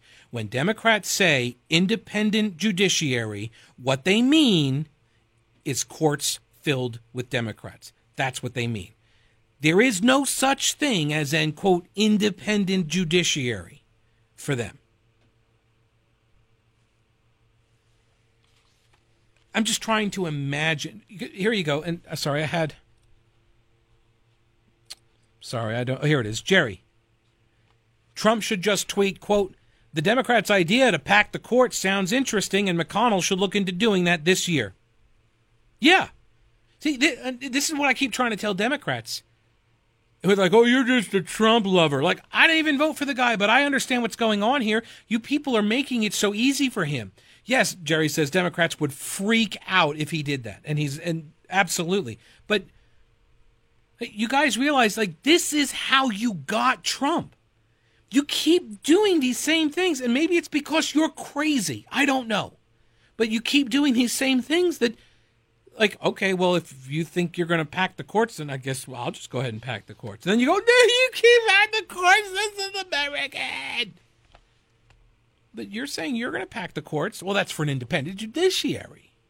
You see, we have to pack the courts. We have to pack them because we're right and you're stupid. That's what they're saying. That's their argument. They don't want to say that verbatim, but that's their argument. We have to pack the courts because we're losing. So we got to pack them so we can win, even though we're not really winning. By the way, Dan McLaughlin at National Review, he pointed something out. He said we had 4 rounds of ideological court packing that occurred in America. Did you know that? 4 rounds of this did occur. In between 1807 and 1869, 4 different rounds of this court packing. Directly related to that, we had a civil war triggered in good part by the Supreme Court's Dred Scott decision. Let's not do that again, shall we? How about that? Let's not go down that path. And lefties, if you really are interested in going down that path, then I would just recommend that we have an amicable split right now. And let's just do it. Let's just do an asset allocation. Yeah. Have an arbitrator come in, split us all apart. Some states are going to, you guys get these monuments and you guys get these coastlines, whatever. Just split up the assets. No kids to worry about. So everybody goes their separate ways.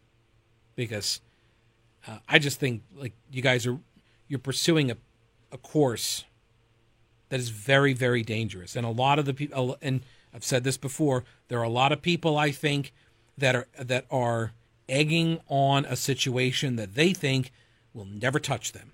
They think that they will be able to foment iconoclasm, to say it euphemistically, war, to say it another way, that you can foment, and there are people on the right that are happy to oblige you. Trust me. They want to oblige you. But everybody's in this, like, flexing mode, like, oh, we're totally going to do it. Oh, yeah, that's what we should do. We should totally do this. And you just keep pushing each other's buttons. And at some point, you end up with what you've been egging on. And then a lot of these people think that, oh, it's, going to be some other place, some other people, and then I'll just, be left in charge after all the fighting's done. Yeah, good luck with that. That's never how that stuff goes. Yes, Angela says, who said that the definition of insanity is doing the same thing every time, expecting a different result? Is that Einstein who said that? Amos says, Pete, no member of the legislature can be dumber than Hank Johnson. Oh, yes, the Guam. He's afraid Guam is going to tip over because of the Marines being on the island. I think we can both be right, Amos. Mazie Hirono is the Senate idiot, and Hank Johnson would be the House idiot. He's over in the House. He's a state representative, or a U.S. representative for the state. So we can both be right. They're both morons. The Pete Kaliner Show on WWNC.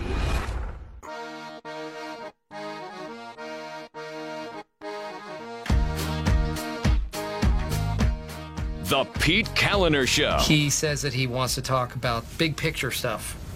And I'll be honest, I have little or no idea what that means. So, probably bad.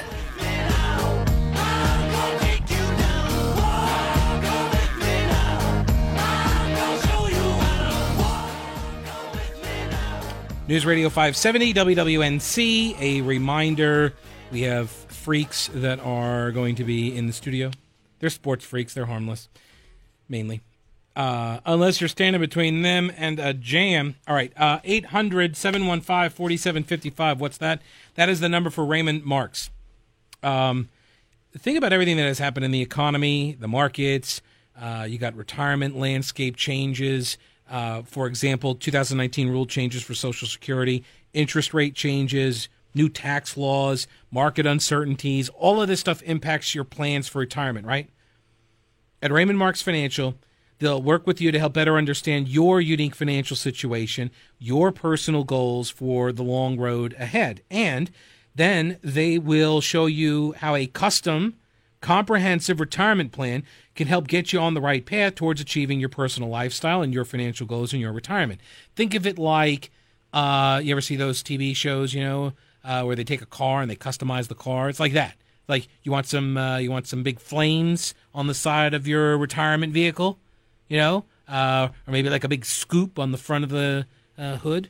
Maybe go convertible or something. Maybe dual exhaust on the vehicle. Whatever your retirement vehicle needs, they're going to customize it for you, but except without all of the welding. All right. So they show you these plans so that you can be sure that in your retirement you're going to have an income stream generated. So you're not just living off of savings and then just dwindling all of that money down until, well, who knows, right? Because what happens if your retirement lasts for 30 years? It's the longest period of unemployment most of us will ever experience. It's time to do something different. Take action. Take responsibility for your retirement. Call Raymond Marks for a complimentary retirement readiness review, or go to one of his two upcoming complimentary retirement dinner workshops. He's got one on Tuesday at Hilton Asheville Biltmore Park, the other Thursday. These are all next week at the Country Club of Asheville. Both are at 6 p.m. Call him at 800-715-4755 or go to his website, raymondmarks.com. You can register there. That's Raymond, MARX.com. So, Ezra Levin says any Democratic presidential candidate who is serious about implementing a progressive agenda has to seriously consider appointing new justices to, quote, unpack the courts. So packing the courts is unpacking the courts, you see. A new advocacy group called Pack the Courts was started and is vying to make court reform, quote unquote, a central theme of the next election. The group has raised $500,000 and aims to spend $2 million during the next cycle. The executive director, Aaron Belkin, warned, wasn't that the guy, the principal from Saved by the Bell? Anyway, he warned that major progressive proposals like Medicare for All would not survive conservative legal challenges, quote, because the court has been stolen. There you go. That's what they believe. Medicare for All. So they're already FDR worried about this, right? They're worried for the same reason that FDR said he was going to pack the courts. Leftists today say they're going to pack the courts. It's exactly the same reason. These conservatives won't let us do the socialism that we want to do. The unconstitutional things that we want to see done, they won't do. So we're going to have to completely corrupt the system in order to make it happen. We can't get our stuff done unless we first take over the courts. And the only way to take over the courts is to pack them like FDR threatened to do. Buttigieg, the Democratic candidate for president, he's the mayor of South Bend, Indiana, recently entertained a similar proposal in a CNN town hall and said he's trying to stop the Supreme Court from, quote, sliding towards being viewed as a nakedly political institution. Oh, yeah, but packing the courts, that will make it not a nakedly political institution. These people are crazy. These people are insane. Look, the Supreme Court, they are lawyers in robes, okay? They're judges, but they are lawyers wearing robes, and they could be very smart. They could be good judges, good lawyers. They could be bad judges and bad lawyers. They are people, right? And they are appointed for life. You want to do some term limits? I'm okay with term limits, but here's the thing. Whatever the current... If you stop short of packing the courts and you just do term limits, you're essentially saying that the status quo is okay, because the principle of the thing is what matters. Right now, we have a system where somebody is appointed for life, and then they either retire or die, and then whoever's the president, they get to make the next appointment. And what you're saying is, well, let's just do term limits. So why? So then the next president so my term ends, and whoever's president makes that appointment. How is that any less politicized? How is that any different than a non-term limited system? It's not. You're just shortening the length of service, which I'm for the term limits. I'm okay with the term limits, but don't tell me it's a different principle at play. It's the same principle at play. In fact, I could argue that doing term limits further politicizes it, makes it even worse. Because with a lifetime appointment, you don't have to worry about it anymore, right? A judge is freed up. They don't have to worry about what they're going to do after. This is it. They can actually rule based on whatever their judicial philosophy is without any kind of other pressure. You term limit judges, now everybody is like, well, what am I going to be doing afterwards? I got to always keep in mind what's happening. Of course, maybe that is the point. Maybe that is precisely what the Democrats are interested in here. The Pete Kaliner Show on WWNC.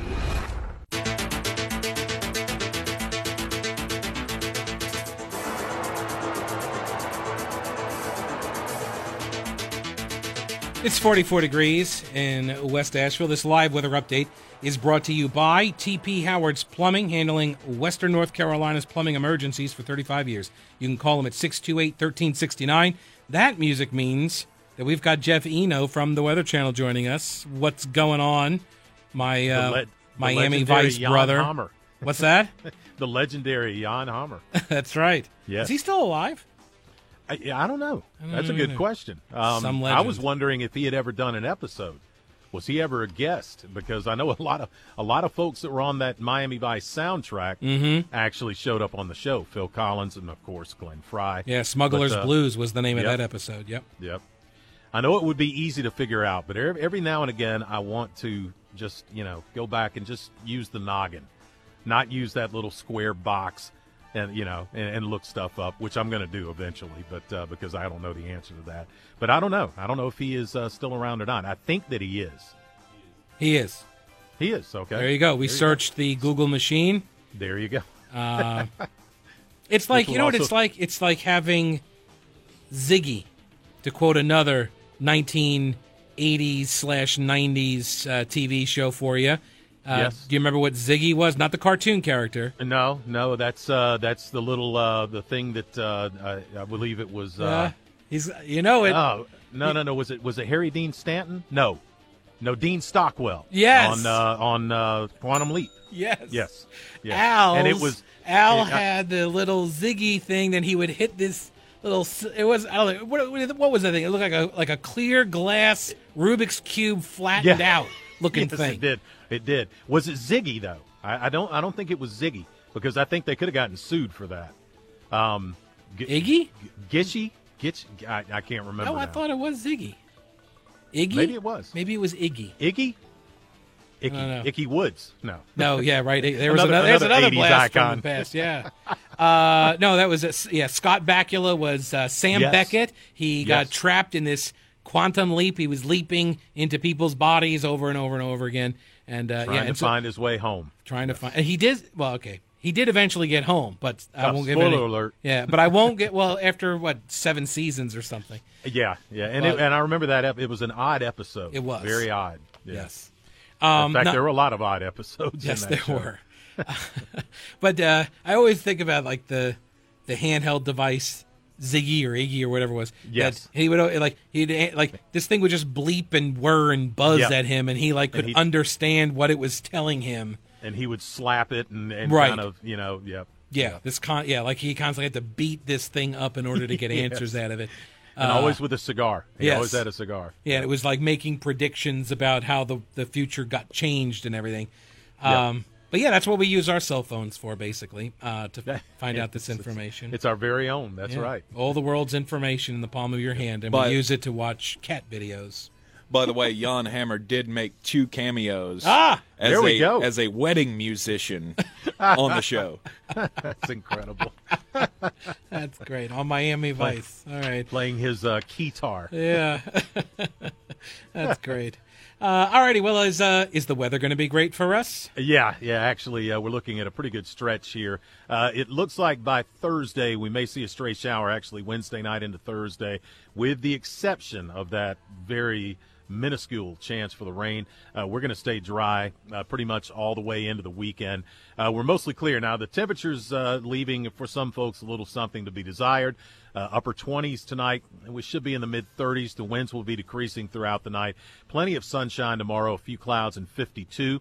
We'll drop back to around 30 Tuesday night, and then get up to around 55 on Wednesday, and we'll start to see warmer temperatures once we get past Thursday, a little more of a seasonal feel, and I believe maybe a couple of degrees higher than where we should be, but a nice stretch of weather coming up here. Very nice. All right, I think so. To answer the more pressing matter, a quick Google search, actually DuckDuckGo, so it doesn't track my every movement. So, Ziggy, and this is coming from an authoritative source. This is from the quantumleap.fandom.com. They have a wiki page, okay?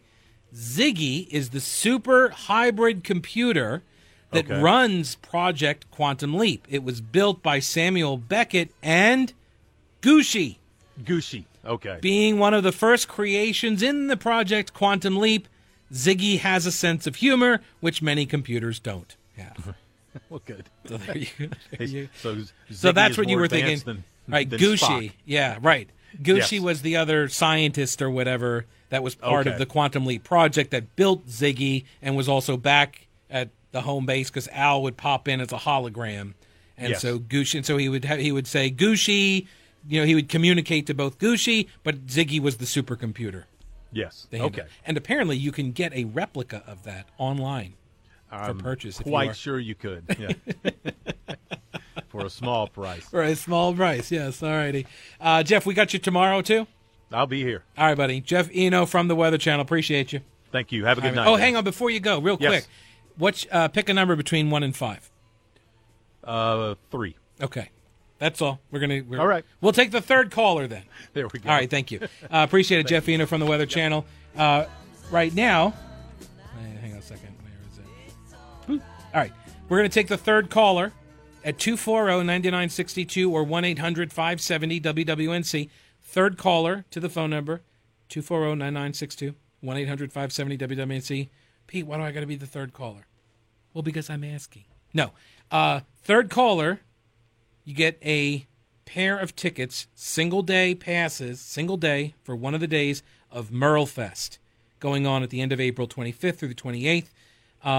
We got 5 pairs of these tickets. We're going to be giving one away each day, different times.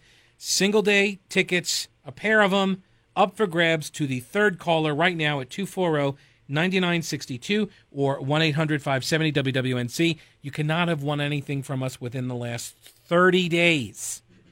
All right, from not just this show, but the whole station. All right, and now the lines are open. Third caller, good luck to you.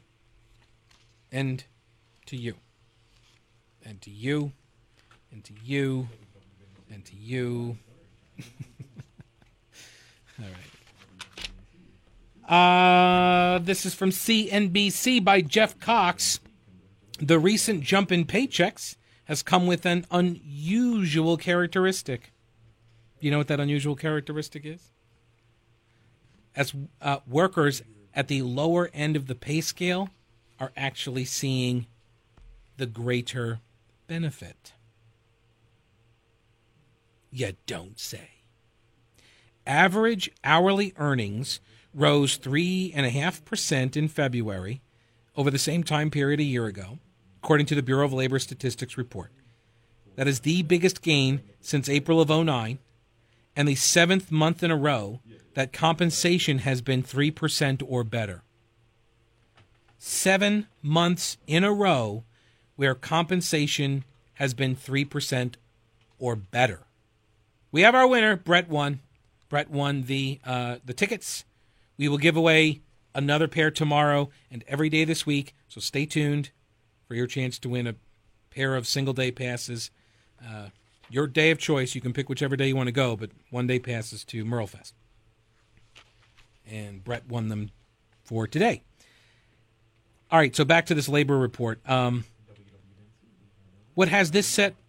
What has... Sorry, let me start this again. I read for a living. CNBC.com. What has... Oh, my gosh. Really, Pete?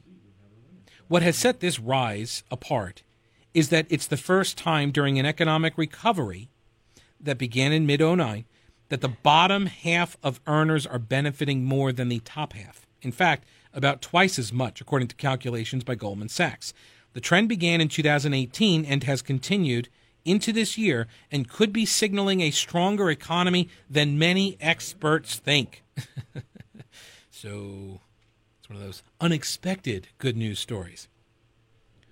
Lower-paying industries are finally starting to see some real growth in their paychecks. Low-paying industries, lower-paying industries. You know why that is, folks? Winston, leftist Winston, if you're... I think it was Winston. Is that Winston? Or some other... But I forget their names now. They all run together. Who said, They said, your understanding of economics comes from a cartoon. Remember that guy? Yeah. Tight labor supply, folks. That's why you're seeing these numbers. Tight labor supply. When you don't have enough people to fill all the jobs. I heard another stat before the show today. What was it? That there are actually now more jobs available than there are people unemployed. What does that mean? It's a tight labor supply. There's not enough people. So what happens? We all get to command more for our work, right? We all get, and you've got the ability then to go and get other jobs in other professions. You can go and get a job at some other place because that place may be willing to pay you more money. Employers are going to have to pay more money to keep good workers. Tight labor supply. By the way, you know what increases labor supply? That's right. More labor, more people, more workers. You know what helps create more workers? Anybody? Illegal immigration. Very good. That's very good. When you have a lot of people that come into a country, legally or illegally, by the way, but you have a lot of new people, you have a lot of labor, you end up with more people than jobs, and it allows the employers to keep a lid and to suppress the wages, you see. But when you lock all that down and you're like, no, we're gonna make sure we restrict, the labor supply, we're gonna manage that labor supply better, so this way people now can make more money. Yes, exactly, because they can command more compensation for their services. I don't remember if that was in the cartoon. The only cartoon part I remember was supply and demand, and it was about oranges or coconuts or something. But I try to make it easy for our friends on the left who don't really understand a lot of these economic principles. So, here's an economic principle, okay?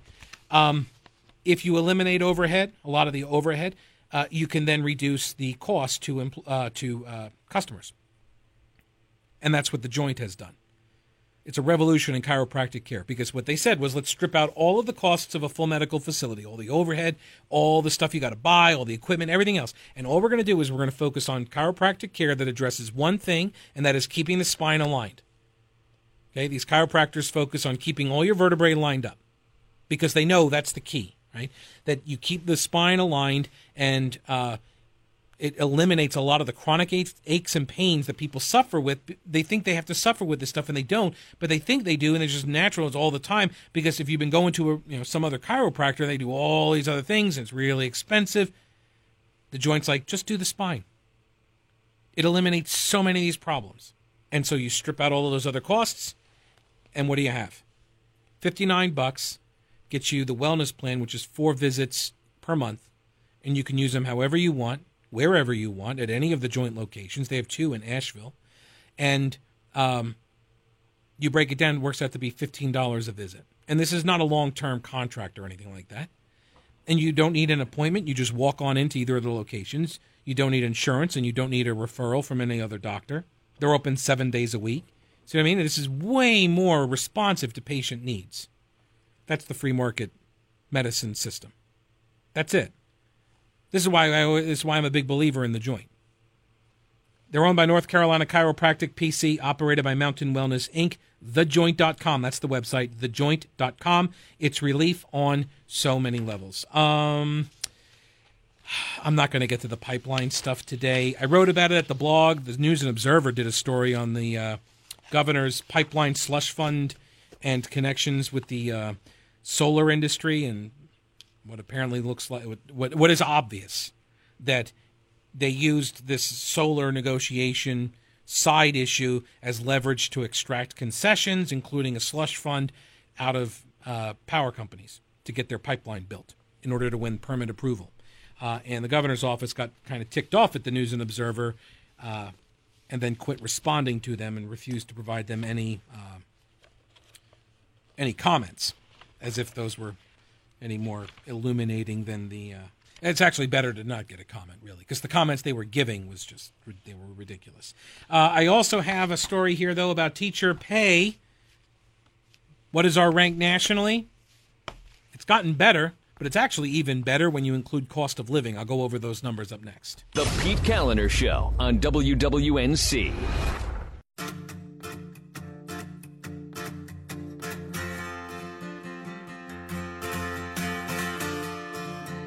The Pete Callender Show.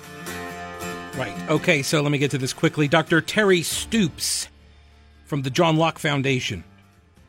This week, the National Education Association, Teachers Union, released data from its annual Rankings and Estimates report. The bottom line here is that North Carolina's average teacher salary of $53,975. What? Oh, you just look like you whipped your head around very quickly at me there, Tank. Well, it's so $25 shy of $54,000. That is the average teacher pay, $54,000. That salary ranks 29th in America, which is an improvement over last year's ranking of 34th. So North Carolina went up 5 places in the rankings in 1 year, okay? Now, Dr. Stoops says, before I address the shortcomings of this data that the NEA puts together, he says, I should remind readers that the NEA uses teacher salary research as a means to advance their political and legislative goals. Last year, Alicia Finley of the Wall Street Journal noted that teacher unions disseminate and distort education finance statistics for political gain. She wrote, quote, the NEA encourages its affiliate unions to use its annual state rankings to advocate for higher pay for teachers and more state funding for public schools by showing how my state compares to others. The union notes that its North Carolina affiliate uses survey data on average teacher salary rankings and per pupil expenditure rankings as a vital and main negotiating chip to lobby for teacher raises and increased K-12 education funding.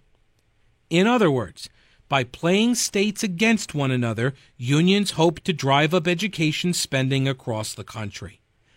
The NCAE, don't call it a teachers union, but it is in North Carolina, this is what they do. Okay, so Dr. Stoops, he says he takes their number, does a cost of living index produced by the Council for Community and Economic Research, and then he adjusts the salary averages for cost of living differences. Adjusting those numbers makes a huge difference.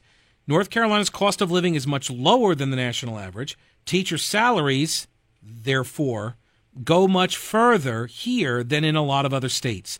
The low cost of living, combined with significant raises for the teachers over the last 5 years, has actually pushed North Carolina to 20th in the nation in cost of living adjusted teacher salary.